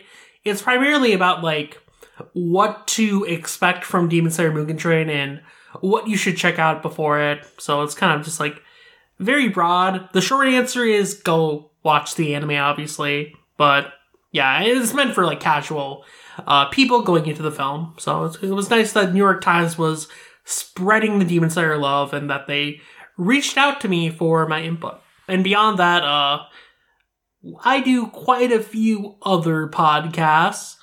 Like what? Well, I guess the one that, none of us are really super hard affiliated with besides me is the Toonami Faithful podcast. I'm a kind of regular at this point, so you can check that out at Toonami Podcast. And then, like Allison mentioned, the Dumb Weebs podcast on Twitter at DumbWeebsPod. And then with Sakaki and Marion, I do Oversoul Shaman King podcast at Shaman King Pod, and Saturday Night Shoggy at Sat Night Shoggy. So yeah, check those out. I would have never known. Thank you so much. Sakaki, why don't you tell us what you're into? Okay, I guess I'll start off with me then. That'd be easier.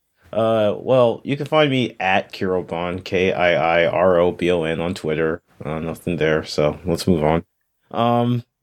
Then there's also at WSS Talkback on Twitter, where I talk about Shonen Sunday and all the nice things in there.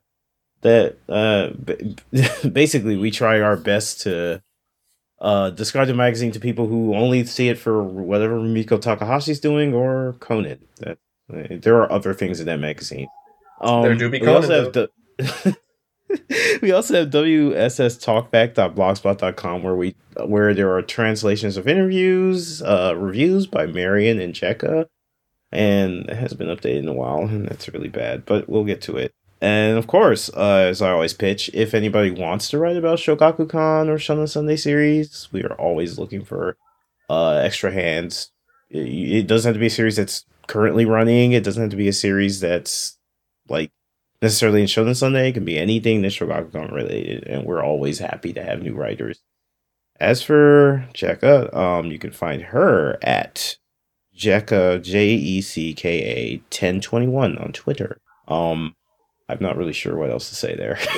I mean, she's there. Yeah, she does Jekka things. Yes. Yeah. Sometimes she watches and live tweets stuff. Yeah, and her live tweets are hilarious, and if you see them, yes, please support those. They're really good. I also write for Toonami Faithful. That's a thing. So please, I should be writing something soon. So please look forward to that. Oh, right. Almost forgot this. I'm also on with Colton, who we mentioned. I think we mentioned off mic, sorry. Another Day, Another Adventure, which is at Another DB Pod. which is where if it's animated and has Goku in it, we hope to talk about it. Except if it's like a random Japanese McDonald's commercial. I'm now legally obligated to keep saying that because Colts and I are really afraid that somebody will be like, "Well, you didn't do this one thing where Goku was like selling it to Toyota. You need to talk about that." Never say never. So we're not doing everything, but one day you'll be strapped for content. One day you'll get big. And with all the talking we did about friggin' Brawly, I guess I should really watch it. Yeah, probably. Yeah. You'll get there in like 10 years. Don't worry about Yeah, it. 10 years. 20 years, maybe. 40-year-old like Sakaki be like, I finally watched Broly. Good old man, go watch the other like 5 super films that have come out. I hear Jekka laughing at me. Oh, you woke her up? How dare you? No, Wow, you guys good job, Bomberman. All right, yeah. All right. But yeah, that's it for me. Cool. All right, and you can find me on Twitter at Microwavy, the E before the B. I have a card listed in my description with like all the other projects that I'm on. I co-host Oversoul Shaman King podcast and Saturday Night Shoggy with these two lovely people, V-Lord and Sakaki. Besides that, I'm also on the Good Friends Anime Club. New episode came out today as of recording, the 25th, the 24th, I guess. It was cool. We recorded it ages ago, but stuff happened. We had to push out the actual published date. But yeah, I'm on a whole bunch of other stuff. Sometimes I guest on MHA Pod. I'm also on Haikyuu Pod. That's on hiatus though. So is the Dora podcast. But yeah, all that stuff is on my card. Besides that, I also contribute writing for Toonami Faithful at toonamifaithful.com. I wrote an editorial on Bobobo that should be out hopefully by the time this episode is up. I'm excited. Yeah. Yeah. I also write reviews for Sakaki's Shonen Sunday blog or Weekly Shogakukan edition, wsstalkback.blogspot.com, and I also have reviews on my personal blog, heavensdoorknob.wordpress.com. And yes, that is a joke. Besides that, you can listen to our other podcasts, other Demon Slayer podcast episodes on basically any platform where podcasts are held, on Anchor, Spotify, iTunes, you name it, Google Play. We're also on ToonamiFaithful.com. They are people who host us, so definitely check them out as well. Yeah, I think the next episode that we'll be recording will be, as Lord said, specifically for the dub of Mugen Train, so look forward to that as well. Alright, now I gotta think of something clever to leave the episode on. Remember, kids, don't fall asleep on the train or you'll miss your stop. Bam. True, because you might die. I mean, falling asleep and then getting eaten. That doesn't sound too bad. Oh my god, Abby. Okay, I'm about to... that's it. I can't top that. Good night, everybody. Night night. Sayonara. Later. Night night.